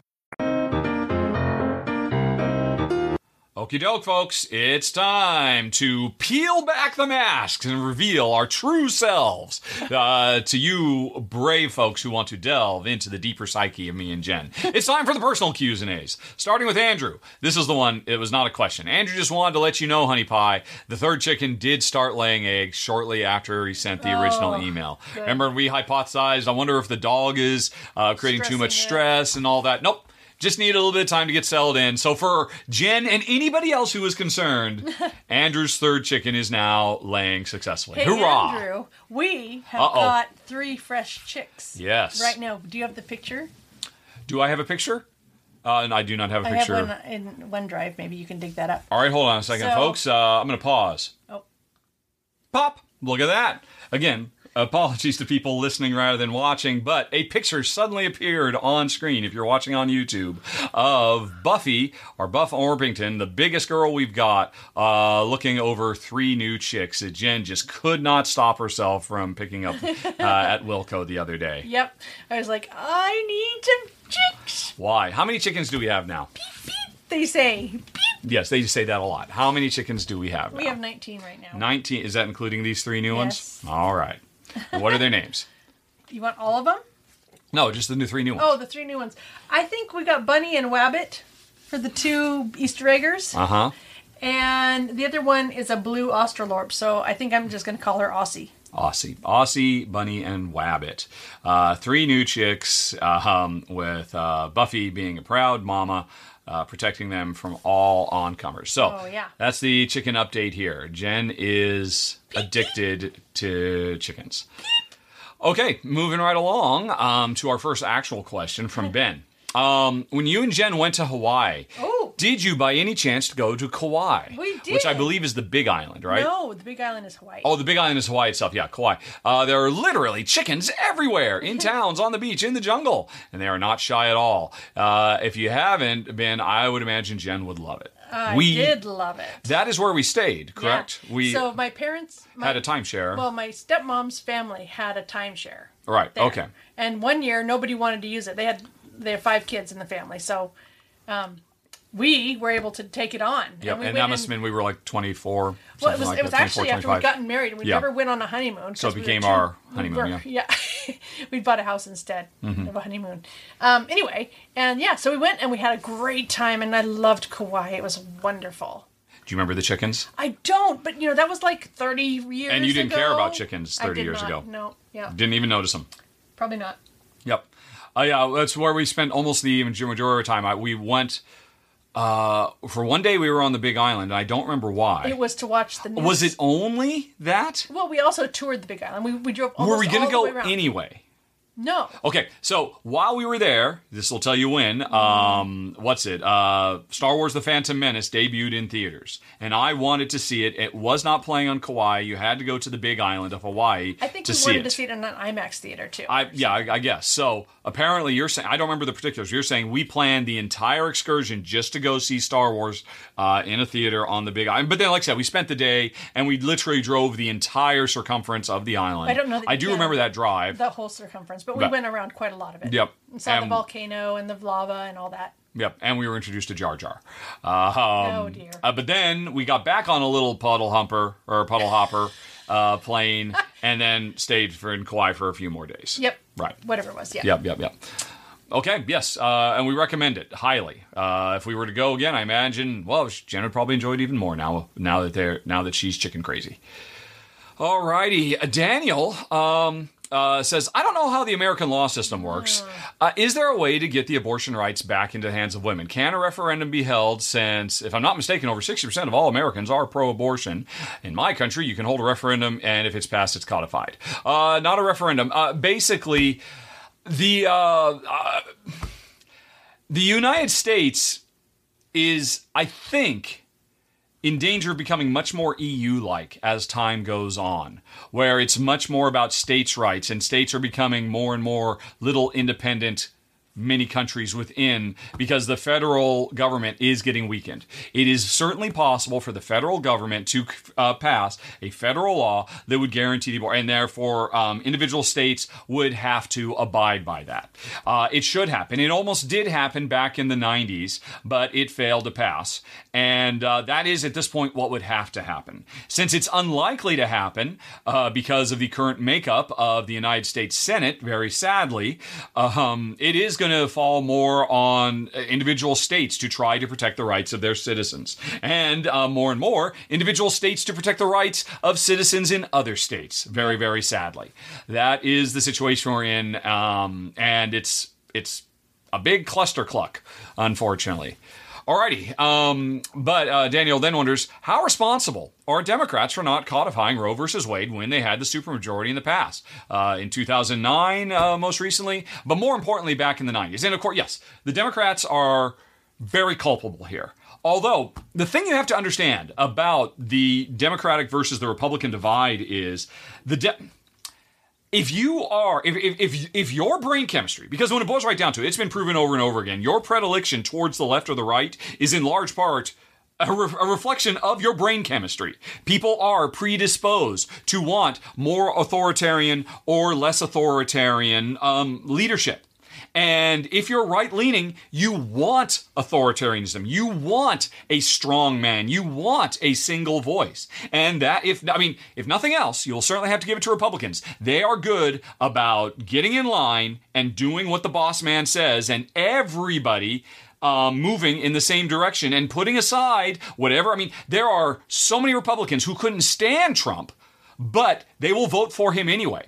And on the other side, the more liberal you are, the more your brain chemistry literally rebels against the idea of any kind of strong central authoritarian drives. And that is why the Democratic Party is at such a disadvantage in this regard. Because back in the 90s, there was a supermajority. There was a law that was pushed on the federal level, went quite a ways, but in the end of the day, it failed, not because of Republican opposition, which was universal, but instead because the Democrats themselves are like herding kittens. Because they will not, toe the line. As I recall, the bill was very, very progressive, especially for the time, and there were too many Democrats who were not progressive enough. So it was killed within its own party.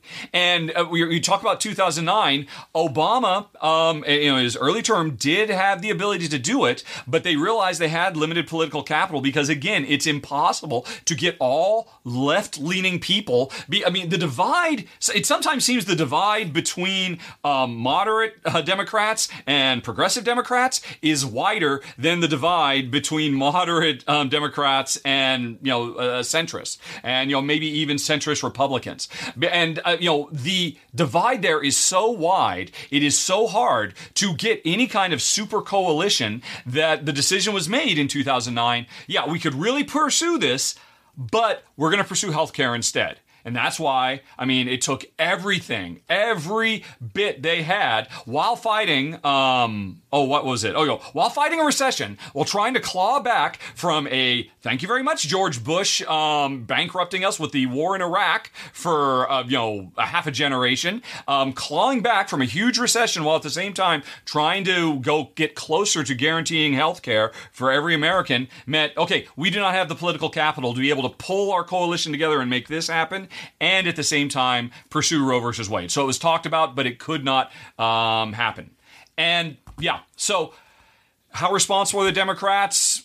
It's complicated. The problem is if you're a left-leaner, the example I gave, there are plenty of people who can't stand Trump, but they do appreciate having a strong, unifying, direction, and they'll get in line. What is it? Republicans fall in line. Democrats have to fall in love. And that's why, that's a common meme in the political sphere. And so, what was I saying? So the perfect example is Trump versus Clinton versus Hillary Clinton. If somehow in some weird mirror universe, Trump had been the Democrat, a divisive firebrand who a lot of Democrats liked, a lot of Democrats hated, and Hillary had been the Republican who, again, a lot of people on the right hated, a lot of people loved. All Republicans would have voted for Hillary. And Hillary would have won because the Democrats are very quick to say, oh, if this person isn't perfect, I'm just not going to vote. I just refuse. I refuse to compromise my ideals in any way. And on the Republican side, you do not run into that. No, they say it's a single issue. You're with me on that. Fine. Yeah. Everything else doesn't matter. And it's why it's so for people who are pro-abortion or pro-choice, it's a very big problem because that authoritarian streak that is just literally hardwired into people who lean right is what allowed them to wage a 40-year campaign to take down Roe versus Wade. They have been working on this for over a generation now, and they finally pulled it off because they had a central unifying thing. I've been saying this for years. It's always been about abortion in American politics. It has always been about that. And unfortunately, our side has never addressed that in a way that was truly reflective of just how fundamental it is to every decision that is made in this country. And so for 40 years, they've worked on it and they succeeded. I do not believe it is within the brain chemistry of people who skew liberal and skew progressive to put aside their differences and wage a concentrated 40-year campaign to get things back to where they were, which I'm worried is what it's going to take. And in the meantime, that's on a federal level. Because we'll see in 2022, later this year, if this is truly a litmus test for the liberal. You kept saying, I refuse to hold my nose and vote for Hillary Clinton. Nothing could be worse than that for me to compromise morale. If you had done that, every liberal who did not vote for Hillary Clinton, who voted for Jill Stein or whatever, or just abstained, if you had voted for Hillary, we wouldn't be in this situation now. She would not have put Supreme Court justices on the bench who would take away abortion. It's on you. And forget about, I know Daniel's question was about the Democratic politicians. No, it's on the Democratic voters. I'm a strong believer in every country, they get the government they deserve. And if we have a liberal bloc who is just who will not sully their hands with something they think is less than perfect and ideal, they just refuse to vote instead, well, then you get what you paid for. And if you aren't willing to pay, you get nothing. So we'll see in 2022 if abortion rights are as strong a motivating factor for the left as they are for the right. Because before this, it was fait accompli. It was a foregone conclusion that the Republicans were going to sweep Congress and sweep the Senate, and the remainder of Biden's presidency was going to achieve nothing. Maybe that won't be the case now. Maybe this will actually wake Democratic voters up from their apathy and recognize that sometimes you have to make compromises in life and vote for somebody who doesn't perfectly tick every one of your boxes. We'll see. I don't know if you have anything to say about any of this, honey pie. Jen has just been shaking her head and incredibly depressed looking the entire time we were talking about this. We'll see. I know, Daniel, you also had a question about Depp versus Heard. I'm just not going to talk about that anymore, man. It's so disgusting. Everything about that is disgusting. Nothing more so than the behavior of Depp supporters. And I'm just done talking about it. But anyway, we'll continue to a different topic, a different hot button for Daniel, about vaccines. Do we still think vaccines are helping prevent the spread of COVID? The answer, yes.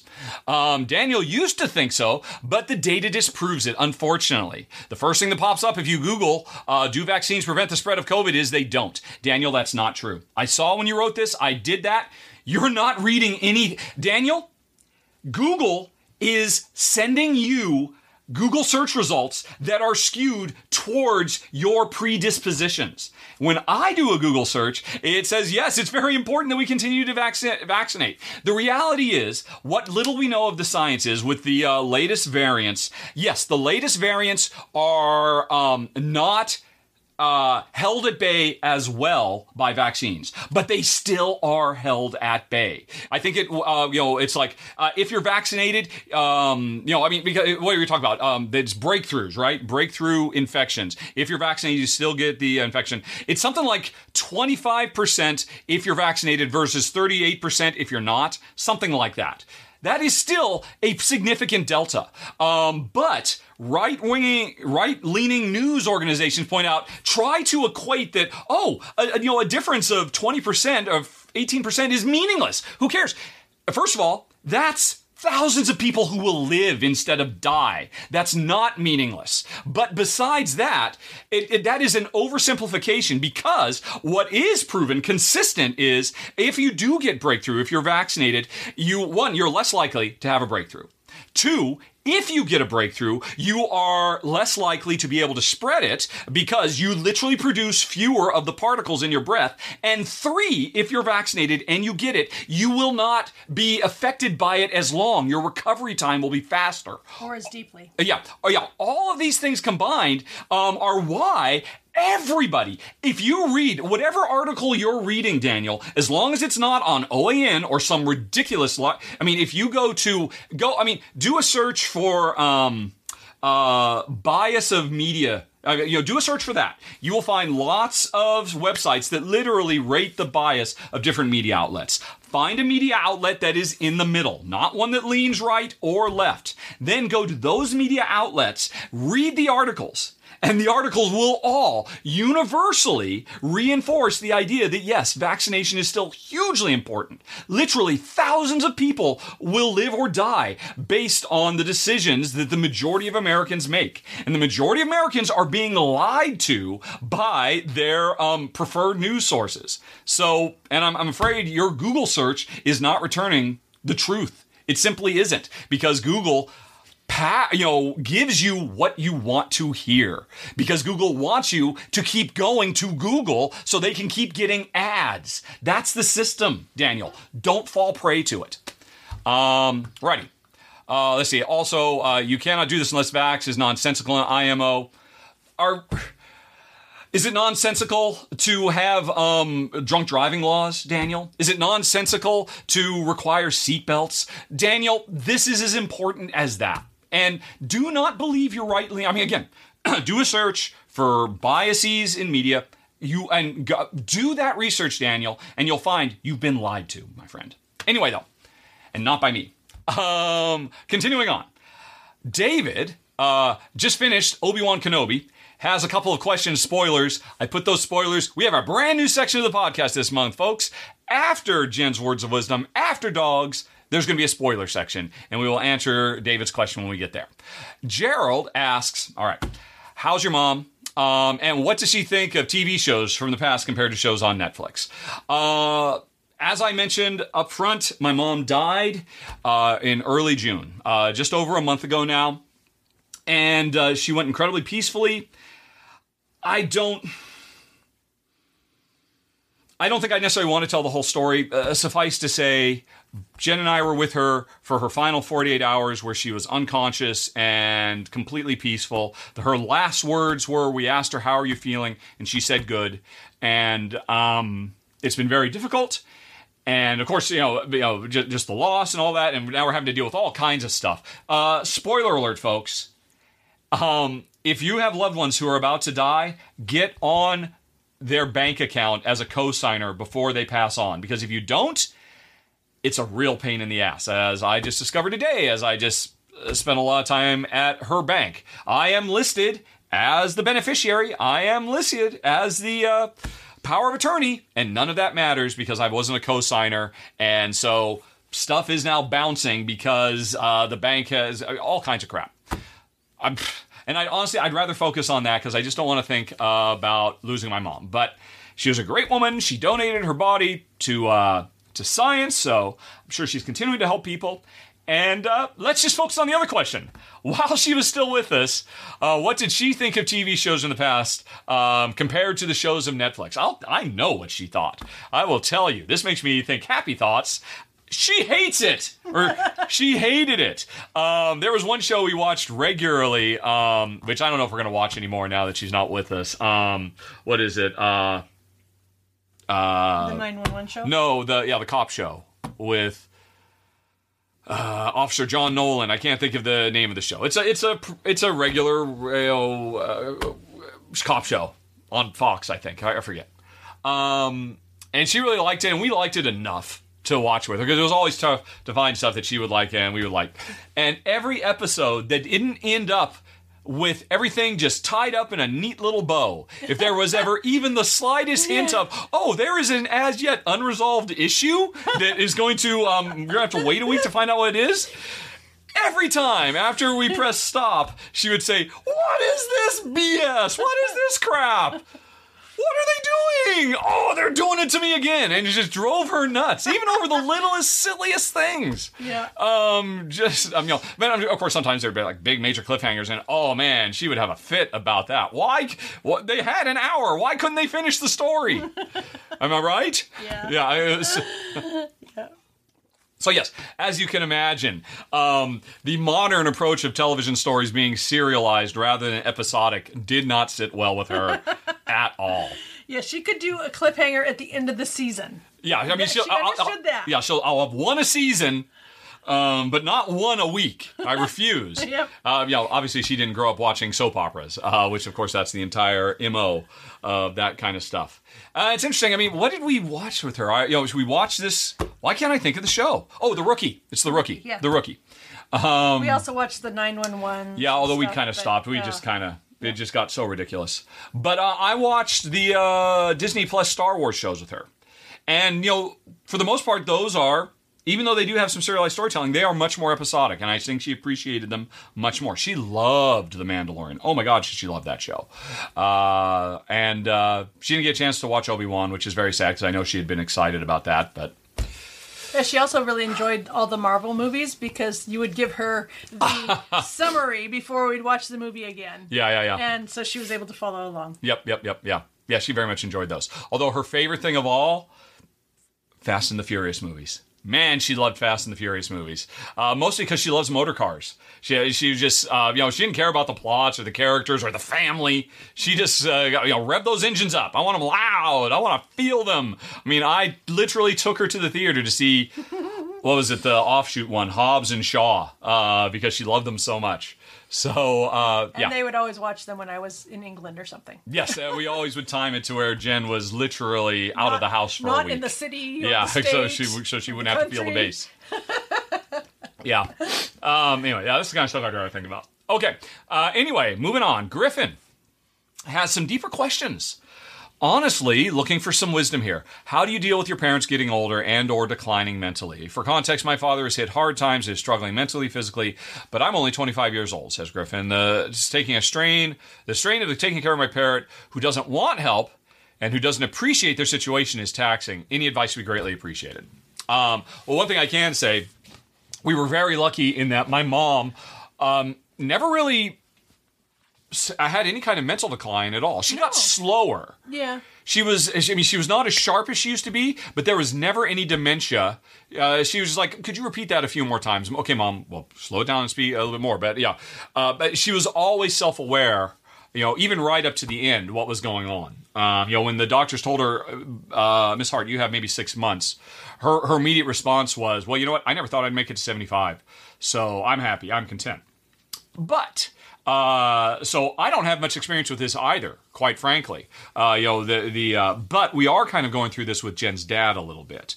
Yeah. He broke his hip a few months ago, 6 months ago now, maybe even longer. No, it was in, January. And after he recovered from the surgery just fine, but he has not recovered mentally since then. And there was some talk about how maybe the anesthesia had long-term lingering effects or something like that, but he has now been having to stay in a assisted living facility, the memory care unit, which is ridiculously expensive, but fortunately Jen's parents have been paying into apparently an incredibly expensive and deluxe healthcare package for their entire adult lives, right? Something like that. Since they were 50, they got this long-term care insurance. Yeah, which is now paying off in a big way because I'm sure they would not be able to have Ed there. And so we are spending, it's about an hour and a half drive for us to see him. We drive down every week to see him to give his wife, Jen's stepmom, a day off. Because it's very stressful for her to go in every day, because he has good days and bad days. Mm-hmm. I don't know if he's trying really hard, but he always seems to have good days with us, for the most part. Yep, I think so. But it's to the point where we can't really have a conversation with him anymore about anything. And I don't. Okay, so here's my first bit of advice, Griffin, and this isn't really for the healthcare issues and all that, but just how to deal with them. If your dad's in any kind of situation like Jen's dad, what we find the best thing to do is just talk about what we're doing. Don't expect a lot of back and forth. Just it's just good to hear new interesting things, knowing full well that he will forget the next time, and you might end up saying the same stories again. But 2, and even more so, talk about his childhood. Yeah, whatever he wants to talk about. Yeah. But it will be from his past. Yeah, because, at least with your dad anyway, he is having a hard time generating and holding on to recent memories. But he remembers his childhood and his early days and, as a young, accounting professor and all that. He remembers that with crystal clear clarity. So, I've in the back of my mind got a list of things. Okay, if we're stuck for stuff to talk about, hey, Ed, what was your favorite sport growing up? Just because it'll be easy, and I guarantee. Or, did you play any board games? Or, who's your best friend in high school? Or whatever. And, and it just instantly, I think he breathes a sigh of relief. Oh, this is something I can talk about. Yeah. Because I remember this. Or how did you meet, Nancy or whatever it might be. So, it's kind of focusing on that. He talks, he's been an avid fisherman his whole life. So these days it's been a lot more about just hearing the same fishing stories over and over and over again. And, maintaining enthusiasm and interest for it because it's the best we can do. Because we love him and we think he's great and we just want him to be happy. And if it makes him happy to be able to talk about that, that's what we do. And I appreciate what you're talking about has, it's I guess Ed is not happy about his situation, but I think he is self-aware enough to recognize he is in a trouble situation. Sometimes he'll I really want to leave. I do not want to be here. He has cried with us a few times. But for the most part, if you ask him, he said, but you think it's for the best that you're here? Like, yes, it is. And he'll begrudgingly admit it. He just doesn't want to be there. I mean, everybody wants to be home. Yeah, exactly. So that's been very, very difficult. But again, we're lucky that I think for the most part, and really when he gets really pissy about it, is not with us, because we only see him once a week, and Jen's his daughter, and he wants to be strong for her. So it's his wife, Nancy, who gets the bad days, and the best we can do is just talk to her about that and try to be a shoulder to lean on and offer any support we can. But there's just nothing you can do. Well, and give her a day off. And except give her the days off. So I don't know, Honey Pie, do you have any advice for Griffin, who is having to go through all this at 25? Oh. He says he's taking care of a parent who doesn't want help and doesn't understand their situation. Yeah, so very stubbornly refusing. Look, I can still cook my own breakfast. No, Dad, you can't. You'll hurt yourself. You'll burn the house down. That kind of... I'm assuming, reading between the lines, it's that kind of stuff. I don't know. That is very hard. Yeah. Yeah, neither of us have had anything quite as bad as what you're having to go through, Griffin. I mean, our stuff is... thank you. It helps put our stuff in perspective, quite frankly. I guess if I were in your situation, man, I'd be... contrary to it may sound like I was complaining about Google earlier, Google is actually a fantastic research tool as well. And I am certain there are hundreds, thousands of articles written from people who have been through this, professionals who can give a lot better advice than we can, quite frankly. And heck, I think last podcast I complained a lot about the bitter bobs of Reddit, but I guarantee you there are Reddit forums devoted to this, where people are getting together and explaining their situation and asking for advice. If I were in a situation, that's probably what I'd be doing. I'd be looking for help in a big group of people who have also been through this, because Jen and I, we're just kind of getting the lighter end of this spectrum. Yeah, and also, my mom had cancer. Oh my God. She passed away, again, relatively peacefully and quickly, but she was there until the end. She was there. She was. Oh, and she had taken steps, because she her decline through cancer. The end was very quick, but she'd been diagnosed and she had a year or something like that, right? Yeah, actually a couple. And she very quickly got all of her affairs in order. Yep. There were no surprises. Jen, so that was all. So we've been really lucky in more ways than one. And I'm sorry, Griffin, that you are at the other end of that spectrum. I wish I could help, but that's the best I could do. I would say, literally, I would go to Reddit. I guarantee you there are forums devoted to this, full of people who have lived through this, who are living through it right now, and could probably give much better advice than we could. Yeah, good luck. Yeah, good luck, man. Gosh. Alrighty, Joseph is curious about our interest in traveling across the country in an RV. What about the experience is so appealing to you? And before you answer, honey, Melanie also, coincidentally, in alphabetical order, would like to hear Jen's perspective about the Alaska vacation, as well as her insights into RV living and travel and what she liked about it. Also, why was Alaska chosen? Did Jen coordinate the family vacation? So, just so you know, I actually talked about this a fair bit on the R&R show recently. And if anybody's listening to this podcast, you heard me talking about this on the R&R show. Okay. So, I will put the thing over to you and see what you have to say. And Jen just said she is happy to answer that question, but not now, because she just looked at the clock. It's 3:30. Her online show closes at 4. I promised her this would take under an hour. And honey, I'm looking. It's been 31 minutes. It's only been 31 minutes. So we are still well under the hour I promised this would take. But somehow the timing has not worked out. So we are going to have to pause for a little bit longer, folks. We'll be back. From your perspective, we'll be back. Like that. Like that. Yeah. In fact, what I should do is I should start a snap and then pause, but I'm not going to bother to do that. You know how people do that, where they throw a dress on the ground and exactly. then they rise up out of it? I know how to do that. I can't be bothered. So hang on, folks. Answer incoming shortly. Answer incoming. All right, folks. It feels like a lifetime has passed. I barely remember what was happening. But, honey, I owe you an apology because one thing is, I said, what? According to that, we've only been recording for a half an hour. That's for the personal stuff. I just checked. We'd also done a half an hour for the game stuff. So we had been at an hour, which was what you called. And so I went long. But we're back now, folks. And Jen is ready to answer her question after closing her very successful Facebook sales show. And Honey Pie, Joseph and Melanie want to hear what is so appealing about RV living and what insights do you have? What you liked about it, and also why was Alaska chosen? Did you coordinate the vacation? Okay. Go! So there are some questions that are easier to answer than others. Well, so in whatever order you like. We chose Alaska because my sister and her family have been wanting to get up there forever. I think that's her husband's number one destination. So. I am so shocked he hadn't been there before. I know. He certainly acted like he owned the place. He seemed to know everything about everything.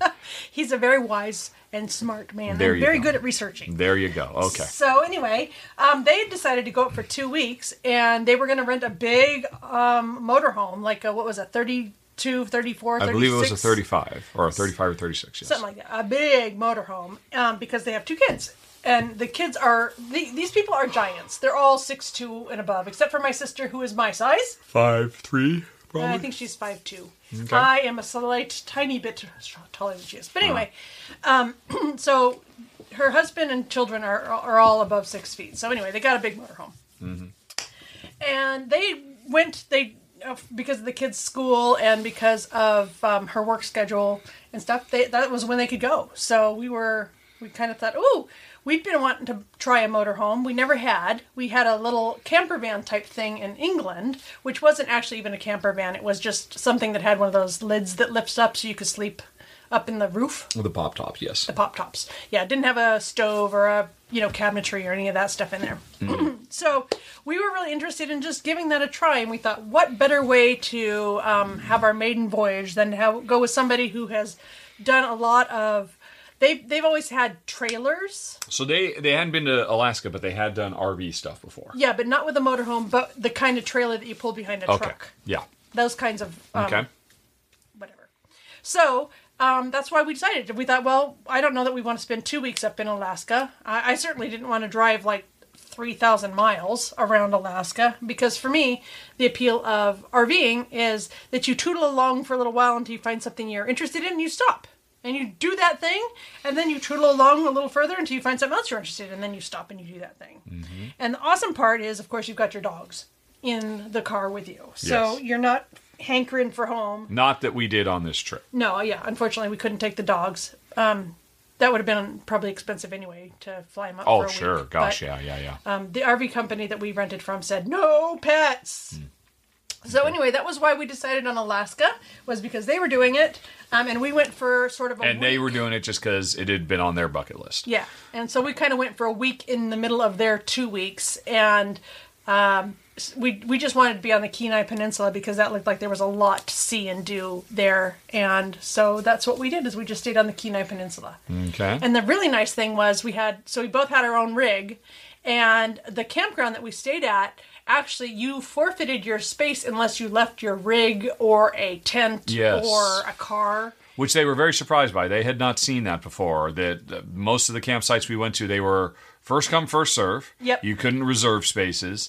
And if you did not have at least a tent, something as big as a tent set up there, as soon as you left, anybody else could come and take it. Which was very weird. Yeah, which was apparently different. Because normally you pay your site fee for however many days you're going to be there, and then you put a little piece of paper on the little gate posty thing that's next to your site, and it just says how long you've paid for. And not in Alaska. Well, There's not in this squatter rights in Alaska, apparently. No, and apparently in this one particular campground that we were No, because that was the way it worked. Was it only there? I thought it was working that way in other places too. Or no, maybe it was only that was that was Hidden Lake Campground, which is the one we stayed at the longest. We stayed there 3 nights. 4 nights, I think. All right. But anyway, so it was really good because we had 2 rigs. We could leave our rig without losing our space. Yeah, without losing our space, which was a great space. It was a double space, so we could park, with our doors facing each other. in one campsite. So it was ideal. I mean, you couldn't have planned it better, really. And then the better thing was that they had this huge rig. We had a 26 or something, and they had a 36 or something like that. Yeah. And so they had lots of seat belts in theirs, and we only had 4 seat belts, I think, in ours. So we couldn't have taken everybody safely in our rig anyway. So we all just caravanned in theirs and went off and did all of the day excursions and stuff. And that was really nice because we got to play games with the kids on the kitchen table while we were going down the road. And it was just nice to have good family time together. Yep. I think. And Ron loves to drive. He loves driving. Ron is your brother-in-law. Ron's my brother-in-law, and I don't particularly like driving. I mean, it's fine, but... You did all the driving of our rig. I did very, very little. I drove it off of the lot when we first got it and down to the local Costco, and then you said, I'm just going to test in this Costco because it's a big empty parking lot, and then you just didn't stop driving.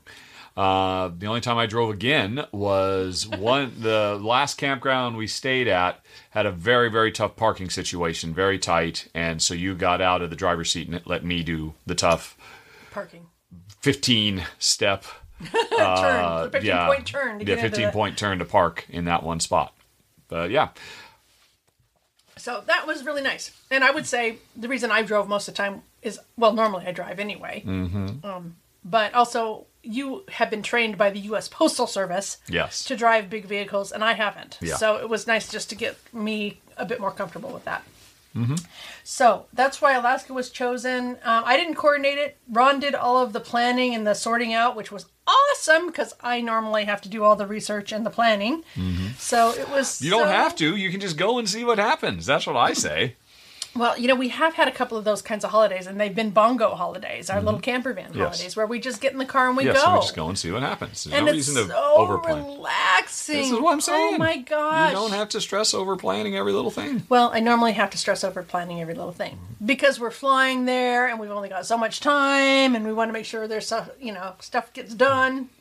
So I say you just roll into town, you go look at whatever brochures there are, and say, "Oh, let's just do these 3 things," and that's it.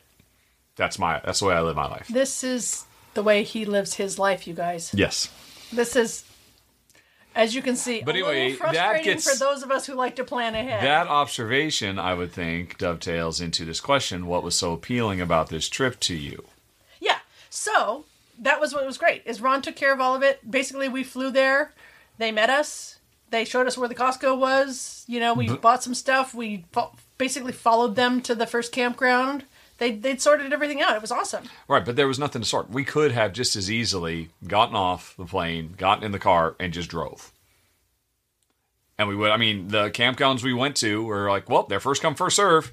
The first one we stayed at, was it like Sunrise? I forget what the name of it was. It was in Hope. Yeah, it was near Hope, and they couldn't book there. So we just showed up and hoped we'd find one, and we found some spaces. Yeah. And it was fine. And, and that was the case for... Well, remember the second one, we left fairly early in the morning. My point is, every place we went, we could have just shown up. We did not have to spend weeks and weeks planning. The coolest thing we did, the glacier trip, we booked it the day before. I'm just trying to point out there is a different way to live one's life. And that kind of is like, I thought, the whole point of RVing. Yes, I agree that it is. Once you're there and you're in the flow of it. Was it difficult for you to get in the flow of it? That's the question. The whole point of this is travel and vacations are very stressful. Because you're like, we have to do all these things. We only have so much time, and we booked all these things. We have to be here and there, and it's like that is never really sat right with me. My attitude has always been, well, let's just go to a place and see what happens, and whatever happens, happens. And that's not this was kind of a hybrid version of that, because yes, Ron had done a lot of planning, but most of his planning was for their week. When we actually got there, it was like every evening, you and Becky saying, well, do we want to go to this place or that place? And I'm like, well, let's just drive there. And when we get there, we'll see what's there. Yeah. And we didn't book a single thing in Whittier other than the Glacier Tour, which we'd booked the day before. We didn't book a single thing in Hope. We didn't book a single thing in Seward or Homer. We just went. Yeah. And we just found a place to park and we got out and we looked around and we saw stuff. And there was no pre-planning at all. Yep, and because Becky wanted to go up to the Cook Park Reserve or whatever, we were walking along the beach and we talked to those people with the dog who told us where the good beach was for glass finding. Mm-hmm. If you wanted to find glass, which we didn't, but we found lots of pretty rocks. Yes. So, I mean, my point is, to answer Joseph's question, I would think that is what is so appealing to you. Yes. But you're not saying it. Well, he said... I feel like I'm having to make you say that what's so appealing about this is it lets you, unburden yourself from the shackles of what travel has always been for you. Okay. A relatively high-stress process. Well, up till now, yes. Travel has been going to a destination and doing what was at the destination, other than our bongo holidays. Our bongo holidays have been, you get in the car and you just go and you tootle along until you find something to do. Mm-hmm. And I like that. I like that very much. But that is why RVing is so cool, or I guess camper vanning. Mm-hmm. That, yes. But his question is interest in traveling across the country in an RV. I don't really want to travel across the country in an RV. Mm-hmm. I want to do some stuff that's fairly nearby because the United States is huge and there is a huge amount of space between each coast. And I think the interesting stuff... Yeah, but you don't drive from one coast to the other in one day. I know. You drive, you spend one day driving, you end up in a new place in the same state or a different state, and then you stay there for a week. Right? That's the point. Yeah, I hope so. What else would it be? I don't know, just being in the middle of somewhere like Texas that you don't really want to spend a lot of time in. But that's where you wouldn't go there. Well, Texas is sort of You'd go to Sedona. You'd go. I did like Sedona. Right. I mean, there are plenty of places, and from Sedona you would go to the Grand Canyon, and you drive through the Grand Canyon. You completely ignore Texas if there's nothing in Texas you want to do. I mean, there'd be plenty of things you could totally. And you end up in New Orleans, and you go up to Maryland, and along the way you take a side swipe and spend a week in the Colorado Rockies. Well, you are driving all over the place. That's the point. Because the point is that your life becomes a permanent vacation, Aerosmith, in that you says, well, let's do Colorado for a few days. I mean, I'm sure there'll be some place we can stay there. It'll probably be a bit more expensive than this place over here where we're in Utah right now. But, hey, we did Salt Lake City, and that was awesome. Let's do something else now. And it's just, well, do you want to go north or south? To me, that's the point. Yeah. And America is literally made for this. I know you keep talking about, we should really do it in Europe. Europe is not made for it. Europe is completely crisscrossed with Roman-era cartwheel tracks that have been turned into modern-day roads that are a nightmare to drive with a tiny little European car. And because there's not enough room for oncoming traffic, let alone an actual RV. So we're working this out as we go, folks. I'm surprised that you're like balking at, well, let's live in an RV for a few years like your folks did and just go all over the place. Yeah. Because it sounds like you're stepping back from that now that we are 2 weeks returned home. And that's fine. I mean, it's a huge thing for me to I guess, get on the road full time. Mm-hmm. I don't know. I feel a bit of resistance to that. Maybe because I like everything I've got here at the house. I like my chickens. I like my glass stuff. Mm-hmm. Yeah. This is a nice area to live in. You can't take the chickens on the road. That is true. You don't think we can just maybe affix them to the back of the RV and let them... Nope. But I imagine there are all kinds of chicken destinations from coast to coast. And fresh eggs to be had. I am certain. Yeah. Okay. Okay. Well, yes. So, but anyway, as of this moment, you have no interest in traveling across the country in an RV. Not across the country. Okay. It's a long freaking way. As I was trying to say, I don't particularly enjoy long drives. Right, but it's not a long drive. It's a series of short drives. Yeah, I know. So, you do know that, but you just keep saying you don't want to do it, even though... There's going to be a huge part in the middle of the country that is a big, long part to get to the interesting stuff on either coast. I'm sure there will be interesting stuff along the way that you've just never heard of. I hope so. There's interesting stuff everywhere. Yeah, I know.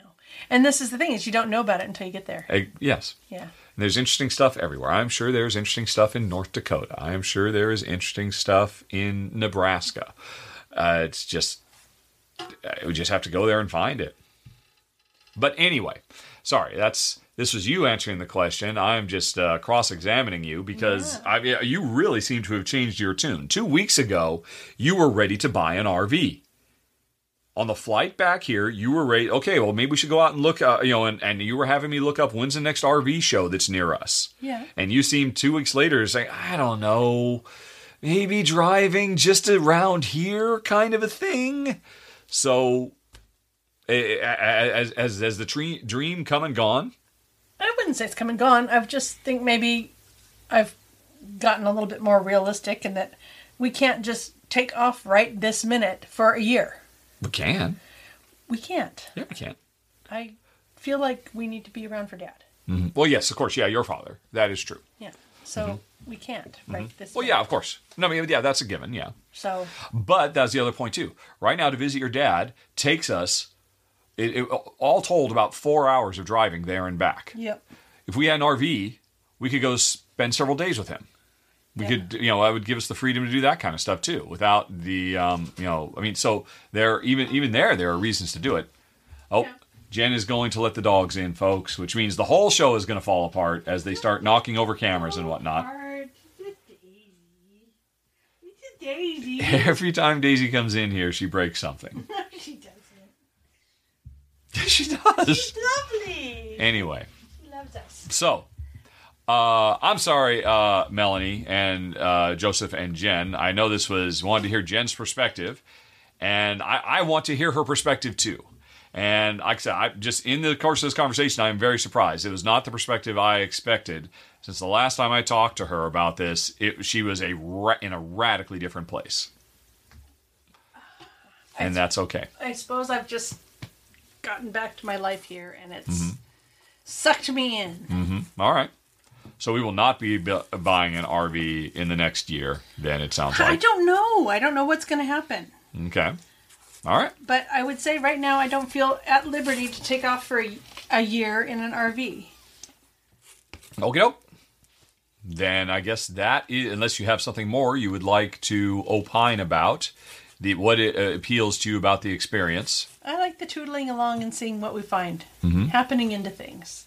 Because Yep. there's loads to see, and you'll never find it in guidebooks. You just have to be there. And see, that's my point. That could literally be your life. I know. I'm not saying I don't want that. I'm just saying that right this second.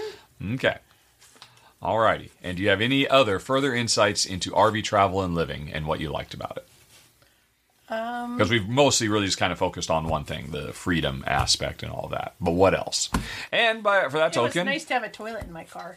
I was going to say, yes, you were very excited about that. So I pulled over in Alaska and said, I don't have to hold it. Mm-hmm. I could just pull over here in this perfectly safe spot. Jen has a relatively small bladder. Oh. She, going to the bathroom on a fairly regular basis is something we have to plan our lives around. It's fine. People have bladders. You don't have to be ashamed. But it's true. So, I mean, that was something that was very cool, too. Anything else?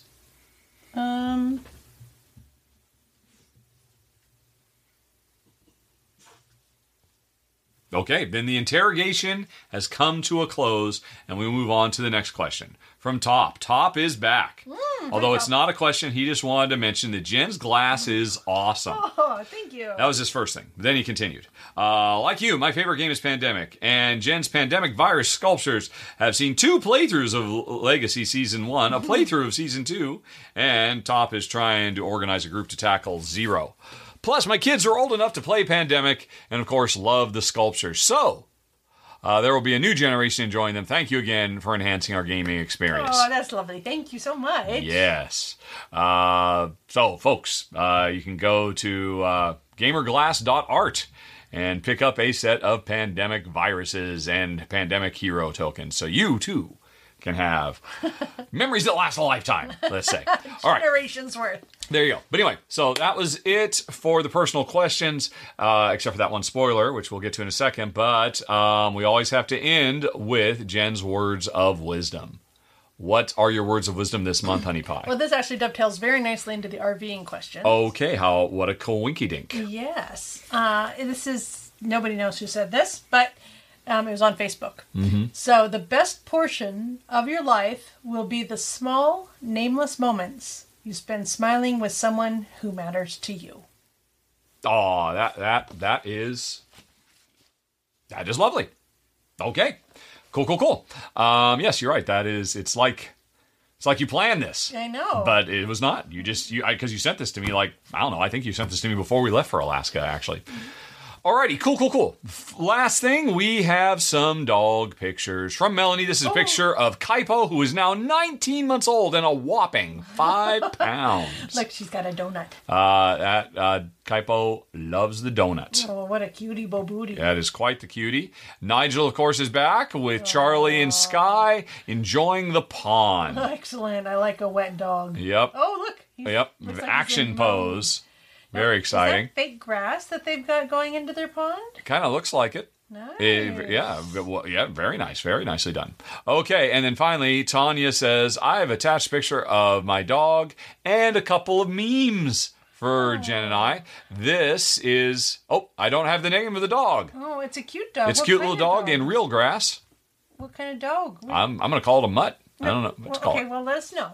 A terrier of some sort, right? I'm not sure. But here come the memes. There's two types of people in the world.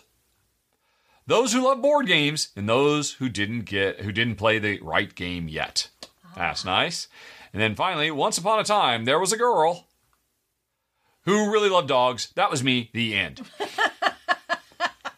All right. That could be me, except it'd be dogs and chickens and one duck. There you go. Yep. They almost got you right. Okay, and then finally, quick spoilers, Honey Pie. How did you like Obi-Wan Kenobi?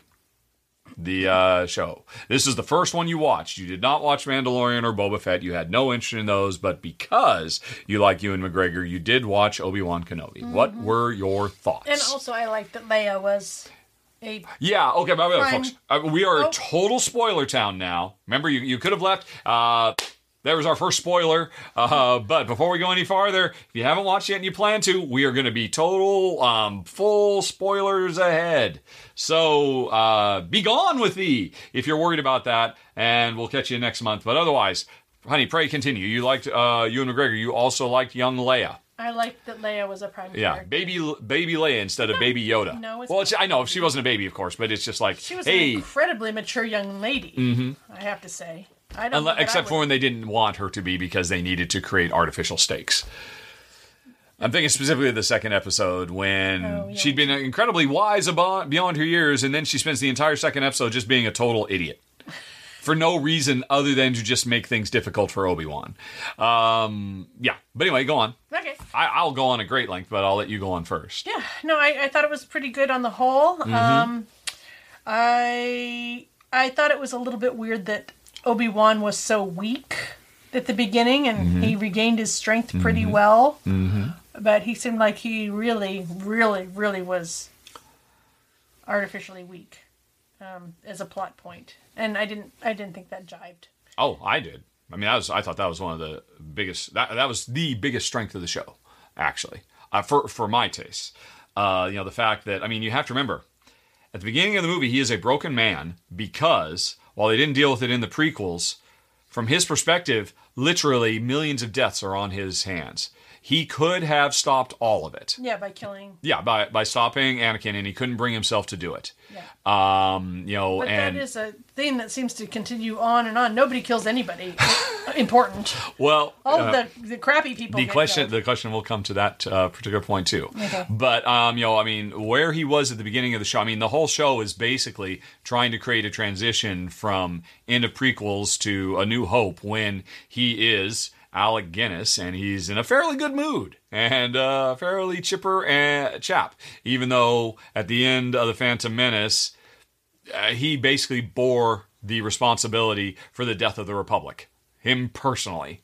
And so I thought that was actually very appropriate, that he was broken. He was pretty much just going through the motions. Yes, I'm supposed to watch over the kid.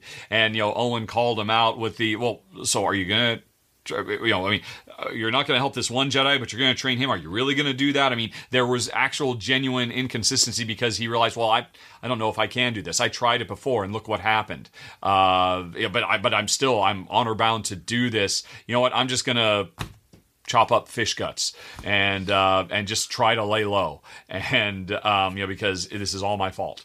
And I thought that was actually very interesting, and him getting pulled back into the game because of the peril of Leia was absolutely brilliant. While the young actress, I think she was basically at a Jake Lloyd level. He played young Anakin, in that she did an okay job, but not a great job. But she was fine. She was fine. And really, as much as anything else, it was the subject matter that was given to her. There were definitely ups and downs. I mean, the dialogue was so trite. I mean, in the first episode, when I am literally saying lines, "You go too far, First Sister. You don't go far enough." Yeah. I mean, I literally said that in my head before she said it. Or, "Thank you for your help. I didn't do it for you." I mean, that's just like that's like video game writing, yeah. And that was like a common problem throughout. But Ewan McGregor was fantastic, and the journey he personally goes on. I did think Reva was an interesting villain, a former youngling who, again, spoilers, folks, who was on a path for revenge, and it turns out, oh, surprise, not revenge against Obi-Wan, although it's perfectly reasonable for him to assume that because he blamed himself for everything, but revenge against Darth Vader, and one of the cool... To counteract some of the coolest lines, wait, you're not hunting me. You're hunting him. That was cool. No, and you're not bringing me to him.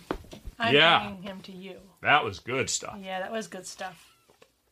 And that made me feel like Obi-Wan had the sauce. Yeah. I mean, because he was back on the horse. So yeah, that was. I mean, overall, it was by far the best Star Wars show, by far. And while I did have some little complaints about it, on the whole, it was definitely a journey worth going on. But now David has specific questions. So why didn't Vader just kill Reva? This felt like a Batman original series where the hero set up for a painful death and the villain just leaves, allowing Batman to escape.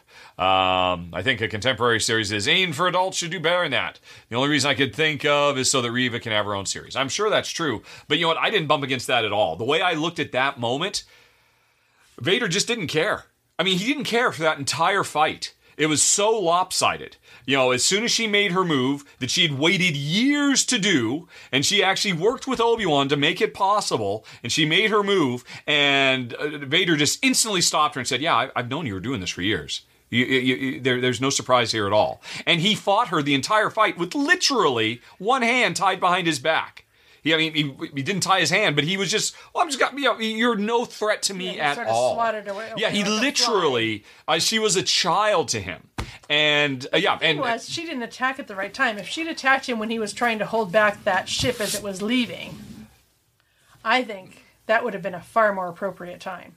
I don't think she wasn't there, though. I'm sure she would have if she could have, but she wasn't there. So she tried to do it afterwards. And, Vader just didn't care. Either didn't care because she wasn't a threat, and the former head who came back, he didn't do it because he was still angry that she gut stabbed him, and so he wanted her to suffer. He wanted her to die the slow and painful death that she left him to die. I mean, as you say, Reva, she was left to die a slow and painful death. Vader didn't care.